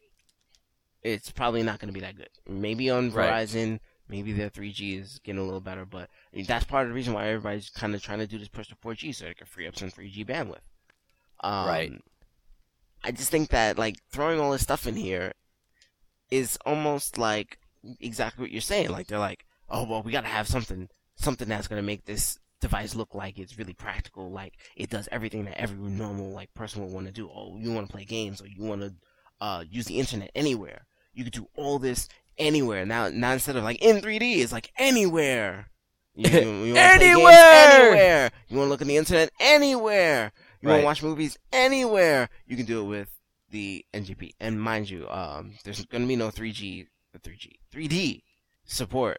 I read somewhere that they're not considering doing a 3D anything with the NGP, whether it's 3D with glasses, 3D. That's kind of a relief. Yeah, it's kind of a relief because now it's like, okay, you want to do everything that everybody else does. Yeah. Not only that, but like now that's gonna, with that bigger screen, which looks really nice, by the way. Mm-hmm. Like with that bigger screen and everything, great. How much is that gonna cost? How much is adding a 3D screen going to cost for? What's the resolution? 960 horizontal. I think that's like 960 horizontal. That's twice the resolution of the regular PSP, which is kind of awesome. Mm-hmm. I told you. I think it's 960 by 480 or something like that. Yeah. So 480p. Aren't we in 1080p era now? Blah blah blah blah blah. Well, yeah, 1080p on a freaking handheld would be revolutionary. I think. Yeah. It's just and plus A hella gaming expensive. revolution. It's extremely expensive as well. Right. But okay, so we've gone over the hardware and all that stuff. Mhm. How about I guess there's not much we know about this, but I'm looking at this home interface, and it's just like a touchscreen. It's called Live Area. Let's see. The system, and I'm reading this from Chris Pereira's article on OneUp. Mhm. Says, the system sports a brand new interface called Live Area that will be home to your games, trophies, friends list, messages, a browser, and other applications. It can easily be accessed while playing a game, thank God, and will offer news on what you're playing and activity log shows, blah, blah, blah, blah, blah. So we've heard all this from 3DS and, pretty much like an Xbox Live thing. Yeah. But it just looks like any old touchscreen interface Mhm. to me. I'm going to sneeze. Wait. There's this other part. Also accessible from Live Area is something called Near, which utilizes the device's GPS to track where you've moved with your NGP and let you know what other NGP users are playing nearby. So then that definitely means that GPS is probably going to be standard. Yeah. Okay. Well, wow, that derailed my train of thought. I was like, near, far, what? But I was gonna make a comment about Live Area? yeah, I like the XMB, and I'm kind of sad that they're not continuing using it. Yeah, me too. I mean, it's something that you kind of got not used to, but it's an attractive little thing. Yeah, and it makes sense. It's pretty simple to like. It's pretty simple to intuit. It's not like the easiest thing in the world, but it's still simple. And like, I don't like Nintendo's home screen interfaces. I don't like the Wii menu. Like just like because it's basically the iPhone style thing of like here's this stuff and it's just on the screen. Mm-hmm. Good luck finding it. Thanks. Thank you. I will have fun digging through this thing and trying to find something that I just downloaded, even though I don't know where it is because you put it somewhere at the end of the list or something. I don't know. Like, I hate that. And I hate that. Have you ever seen a DSi menu? No. I mean, I have, but I don't remember what it looks like. It's that, except instead of a grid, it's just all in one row. So you're constantly scrolling. Left to right. Left to right. And it's just like, all right, thanks. This is 2009, 2010, 2011. I think interface design has advanced a little bit, maybe just a smidgen. Maybe you don't want to just dump everything there like it's a computer desktop. So I don't know about that. Did they show any screenshots of the 3DS's home screen? I believe so. What does it look like? I think I don't remember. I guess we'll have to look at the Giant Bomb thing. Let's see, 3DS. Nintendo 3DS. Nintendo. Okay. Scroll, you stupid wheel. I don't see anything that's. I don't see pictures. Is there do they have photo galleries here? They on Giant Bomb? Yeah. They do. Yeah, they should. So if you go to the 3DS object or concept, it should have it there. But where do I find it is the question. Type in 3DS, click on the item. I'm sorry, I'm laughing at more Samurai Showdown. Type in 3DS, click on the item, and then there should be an images on the left sidebar. That image is okay. It does go specifically for that, not just images in general. Right. I see. Okay, here it is. It looks like a combination of the DSi and it's like the DSi menu, like you were saying, but it's 2 rows. But at the same time, on the top screen, it looks like there's kind of like a main menu of things that maybe they're broken down into those categories. Maybe not. Maybe I don't know. I just But here's the image. I'll send it to you. I just feel like with this especially with the live area, it's just like, hey, iPhone does it, let's do it too. Except ours is different because it's hexagonal. Great, thanks. Yeah, yeah, really. Thank you. I definitely like the going on to other things. I definitely like the form factor. I've grown accustomed to the brick that is the PSP, up to the point where I actually like it, and I like the way that the front bezel is designed, especially taking that bottom row of buttons out. Mm-hmm. Like they move start and select. Like where's my PSP? I don't know where it is, but like they have like the video button and the music button, Yeah. and then like the brightness button, and it's No, like right under the screen. yeah, and it's like, well, now that we have a home screen, you can just bring it up and lower or increase the volume, the brightness there. Like, there's no need for all that stupid bottom row of buttons. It made it like jut out. Like, I don't know. It was just unpleasant. And this thing looks really nice and sleek. And you know, I would never doubt Sony's design team on the portable. Maybe with the Panini Grill PS3, but that's another story. You know, like I look at the DS Lite and I was like, that thing is fantastic. And then I look at the 3DS and I'm like, that thing is kind of fantastic, but it's also kind of fat and big and it's like an elegant fat. It's curvy. It is plus sized. But this thing is, this thing just looks great. I like the little grips on the back. Oh, the grips? I think that's a part of the touchscreen because there's a picture on Giant Bomb of fingers. I think that's inaccurate though. Okay. I personally feel like that's inaccurate. But as I scroll through this, now we come to Michael Pachter saying that he believes that the NG3P CEO R2D2 will be priced in the $249 range. Huh. If it was, it would be extremely competitive. Triple extremely competitive. M2 Research's Billy Pigeon was also positive in his assessment of the NGP, but expects the price to be higher. He said $299 will be a great launch price, but the components in the NGP aren't cheap, so I could see it going as high as $399 to start. So it's just all over the place. I think Pachter won a bet with Garnet Lee of Weekend Confirmed about the 3DS pricing. Mm-hmm. I think Garnet said it would be like it might be maybe 300. I can't remember. Garnet, I'm sorry if you don't listen to this, so you don't care. But I think all I know is that Pachter said it would be below 279 or in that 250 price range, and Garnet was like, no, 300 or something like that. And Garnet lost, and so he owed Michael Pachter $1, which he gave it to him. Nice. Trading places bet. Yeah, but if Pachter lost a bet, Pachter had to buy Garnet a Move bundle. Wow. So high stakes. Yeah. That's why he probably did it, because he knew he was right. Right. So like, look, a lot of people are like, yo, Michael Pachter's stupid. He doesn't know what the fuck he's talking about. He's not a gamer. Point taken, but he knows industries. Yeah. I'm not gonna go out there and say that he's right about 250. I'm just going to say that I'm going to. There's no way to tell until the price comes out. There's no way.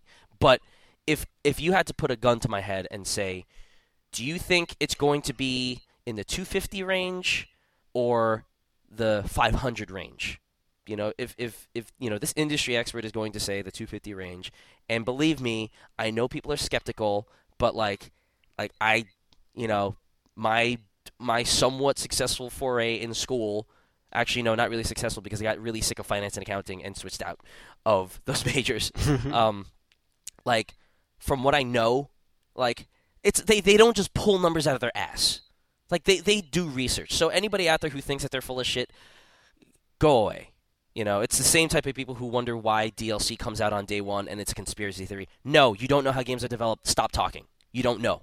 Like, don't say anything, please. In fact, go eat a bunt cake or something to fill your mouth, because I do not want to hear you. Anyway, yeah. I always thought it was pronounced bunt, and then my friend's wife said it was bunt, so it's bunt. Anyway, I'm going to, like, these guys are saying it's going to be under 400, under 300, possibly I'm going to go with that price range. I was going to say rice range, and that would be really racist, but that's okay.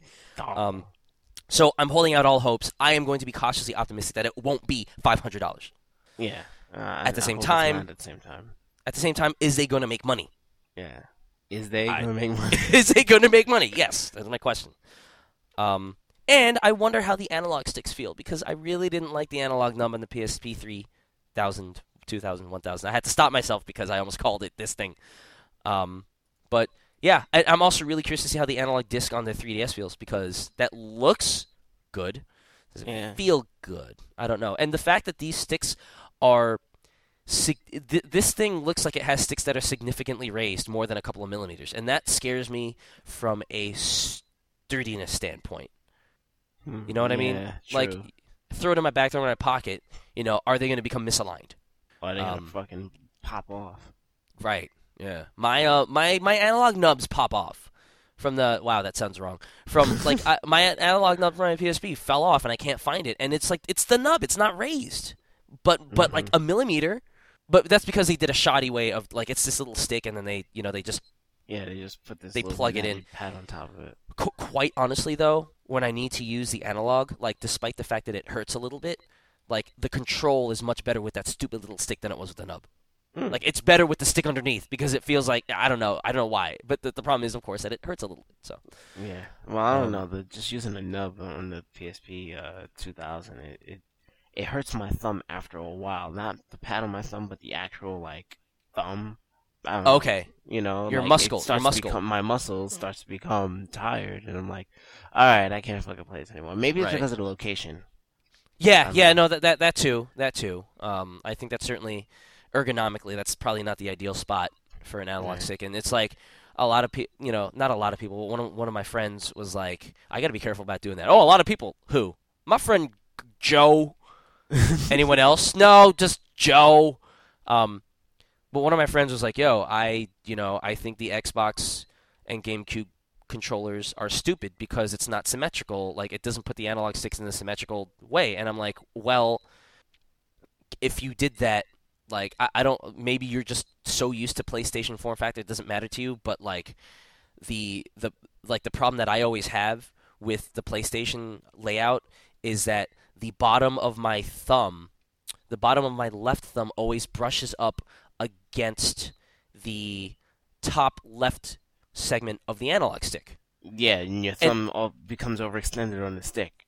Right, and that's because of the thumb's natural tendency, like the way that your hand is built, that it becomes that it starts to brush up upon it. And why doesn't it happen for my right thumb? I don't necessarily know. But I think it's because, like, the motions that you're doing with your right thumb are more tap, tap, tap, whereas with your left thumb, it's very much about, like, moving it around. Mm-hmm. And so when you're moving something around with the D-pad, it's more likely to brush up against the analog stick that way. And again, traditional me, making motions that you can't see. But, so it's like, I kind of thought it might be cool maybe if they move the analog stick up and the D-pad down a little bit. And God, one day I just for one console or portable, I wish they would experiment and not use that stupid segmented D-pad. Yeah. I really wish they would do that because I hate that thing. Yeah. That is what hurts, like the middle of my thumb pad, Mm-hmm. to have that segments in there. Oh my God, I hate that thing. Anyway, I've ranted enough about this piece of hardware. I'm kind of excited about it. I'm almost excited about it as I am about the 3DS. In fact, depending on my mood, I might be more excited. Just seeing Uncharted on a small screen that I could take with me is like, okay, I'm kind of on board with this. More so than, hey, look, it's a DS that is basically a PSP because it has one analog stick. Great, thanks, Nintendo. But before I sign this part off, do you have any other thoughts? No. I'm looking at this video of Battle Arena Toshinden. Oh. All right, so we will end the podcast with an inspired reading of Samurai Showdown's several botched English moments. And I don't know why Why did I look this up again? Do you remember? Because of the picture that I sent you. Oh, okay. Yes, the Battle Arena Toshinden for Game Yeah, Boy Color. I forget what it was. I was Give True Force. Now I have Give True Force. Now I open. have Give True Force. I still have it open. Let's see. It says, now, comma, I've been give a new force. Right. All right, so let's see. All right, let me pull up the Samurai Showdown page, and this is courtesy of, what's the site called? snk.wikia.com. It's an SNK wiki, the Samurai Showdown 2 page. If you just go to that page and scroll down to the dialogue section, here's what it says. SS2 is renowned for having some of the most hilarious bits of English in the history of video games, even considering SNK's history of questionable translation. Chad Okada, the game game lord, and a former visual model from SNK. What does that mean? Is he the Harumaru model? Is he who posed for the Harumaru picture that they drew on the side of the SNK cabinet? Maybe. I don't know. That's weird. Chad Okada, the game lord and former visual model from SNK America, stated that efforts to localize the text were stunted as the time and the money needed to fix it would have been more expensive than releasing the title in its original state. Well, duh. Some examples are listed below with spelling mistakes intentionally included, and let's trade off. I'll go with the intro. The intro. Long, long ago, there were a man who tried to make his skill ultimate. For real, yeah. Because of his bloody life, it's no accident that he was involved in the troubles. I remember that. After a fighter is selected, time has passed since the last trouble. New battles are going to start now again. And this one is during a single-player fight. Wait a challenger, comma. No challenger is acceptable. All characters, all creature will die, and all the things will be broken. That's the law of samurai. What is this? Is that like when you select a character and every character says that or something? No, I think that is something that all creature will die and all the I think things that's will part of be the broken. story or something like Oh, that. okay. It's actually displayed on the screen. Okay. So now we're going to get into the character quotes after a battle. And there are two for everyone, so we each get to share one, except for Ukyo. Nice. Cham Cham says, "Oh, it was Scary." Scarry, not scary. And Cham Cham also says, "Shit, you make me really mad." You really make me mad. Oh, you really make me mad. They actually let that go through the censors. Charlotte says, they definitely let all the curses go through.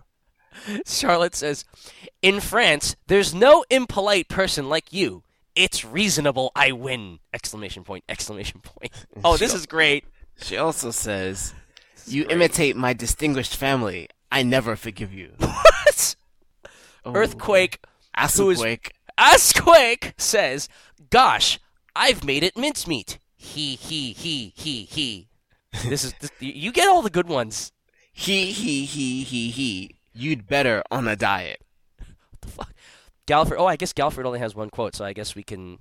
His other quote is probably not so bad. Yeah.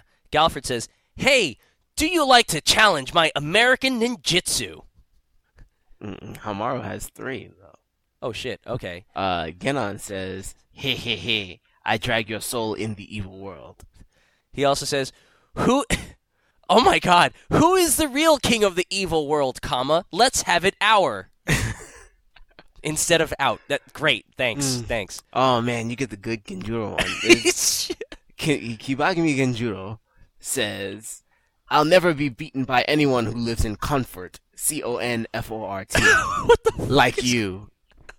And then simply, "Kill you!" in all caps with 1, 2, 3, 4, 5, 6, 7, 8, 9, 10 exclamation points, I think. Yes, 10 exclamation points.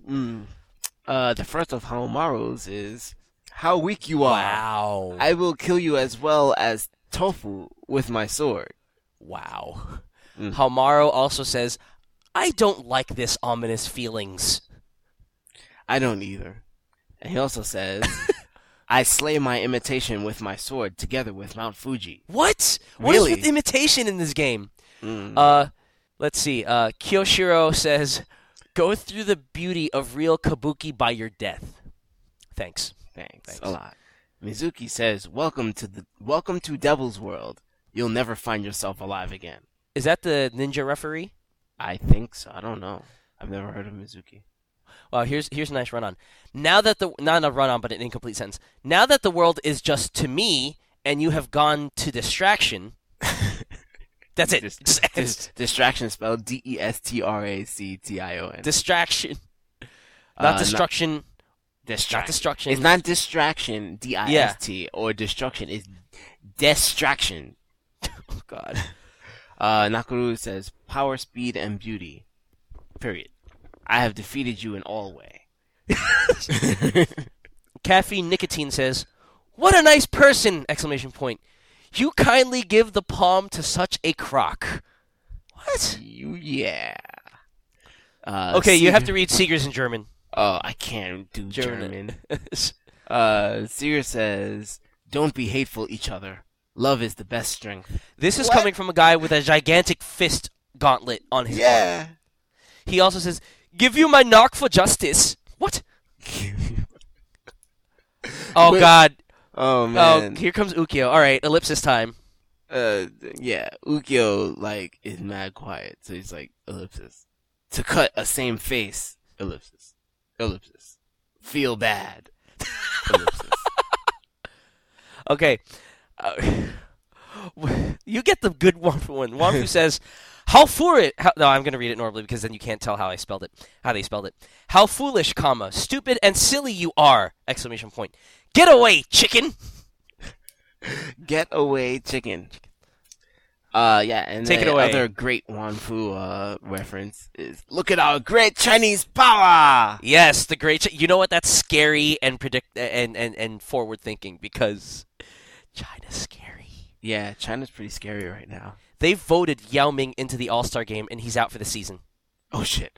But why not vote for him? Okay, why not vote for him? He's Chinese. We're going to vote for him anyway, and he gives us, like, a big cut of his paycheck, so we should vote for him anyway. Yep. But he's hurt. Thank you, Samurai Showdown. Thank you so much. Oh, which game does Victor Lee come in, 2 or 3? Say that one more time. You're like super robot right now. Oh, sorry. I said, yeah, which game does Victor Lee come in, 2 or 3? I believe it's in 3. Okay. And let me check the mailbag once. No mail. I think that wraps it up for our 3GP and CDI Philips PCP Angel Dust, the White Lady, PSP and GP. Yeah. If you have any other reactions, where should they send them to? Mailbag at trygames.net. That's mailbag at trygames.net. MAILBAG at TRIGAMES.net. But you can also, here's a secret, up, down, left, right, BAB, select, start. You can also spell it MALEBAG, and it will still work. Or you can visit our mail form on the site at trygames.net/email_us.php. There is an envelope icon on the top bar. If you have eyes that can see it, it is there. You click on it. But make sure to click the radio button that says mailbag. I really should change that form because it's so antiquated now. And you should go visit Al at xlm2k.blogspot.com. You should visit Pete at twitter.com/Riven. You can also get to Al at twitter.com/DREDMAGE. Dreadmage. DRedmage. DaRedmage. And you can visit me on Twitter at twitter.com/Mr. Chupon with an O. With an O. Sometimes I spell it with a 0 depending on the site. Because some asshole always takes my name. You can also visit Mo at Everyone Loves Dinosaurs. Is it everybody or everyone? EveryoneLovesDinosaurs.com. DrFishyPants.com. AustinDLight.com. That is not me. That is my friend Austin, who also has the name Austin. That's why his website is AustinDLight.com. Rocafuertemusica.com. For those non-Spanish speaking people out there. Punto means dot. Al. What? What's your album's name? My album's name is Vuelo Letal. The Lethal Vuelo Flight. Letal. Lethal Flight. You can find it on Amazon.com's MP3 store. You have to change the drop down to MP3 downloads and then type in Rocafuerte, R-O-C-A-F-U. F-U, God. R-O-C-A-F-U-E-R-T-E. That's Hard rock. Yeah, hard rock. And vuelo letal. V as in vagine. UELO. Space. LETAL, like lethal without the H. You press enter and Amazon will say, yo, download this shit because it's Spanish rock. And if you want the lyrics, you go to roccofortemusic.com. You can also go to trygames.net. Why should they go to trygames.net? Because I haven't written the reviews that I promised that I would, and if you go to the site and give us hits, I will be incentivized to write those reviews. I've just been really lazy and busy, and I feel really bad about it. So I will write them someday. Assassin's Creed Brotherhood, God of War 3, even though I wrote a draft of it like 11 months ago and it was terrible. And I forget what else I beat. I haven't reviewed anything since Retro Game Challenge. Just shoot me in the face. Please don't. I'd rather not have that happen. Anyway, if there's anybody that I forgot to pimp, I'm sorry. I will remember it next time. For real. For real. For Pete. Pete is not here. No. For Al. I'm here, but yeah. I have been your host, Austin, and look at our great Chinese power. Look at our great Chinese power!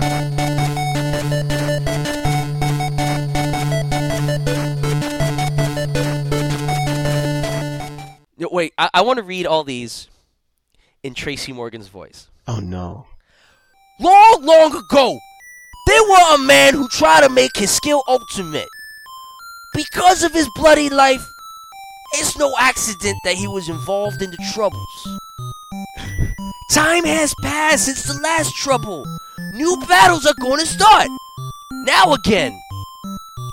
All creature will die and all the things will be broken. That's the law of samurai. Look at our great Chinese power. Give you my knock for justice. I don't like this ominous feelings. Kill you! You gotta say it again. Kill you! I slay my imitation with my sword together with Mount Fuji. Welcome to the devil's world.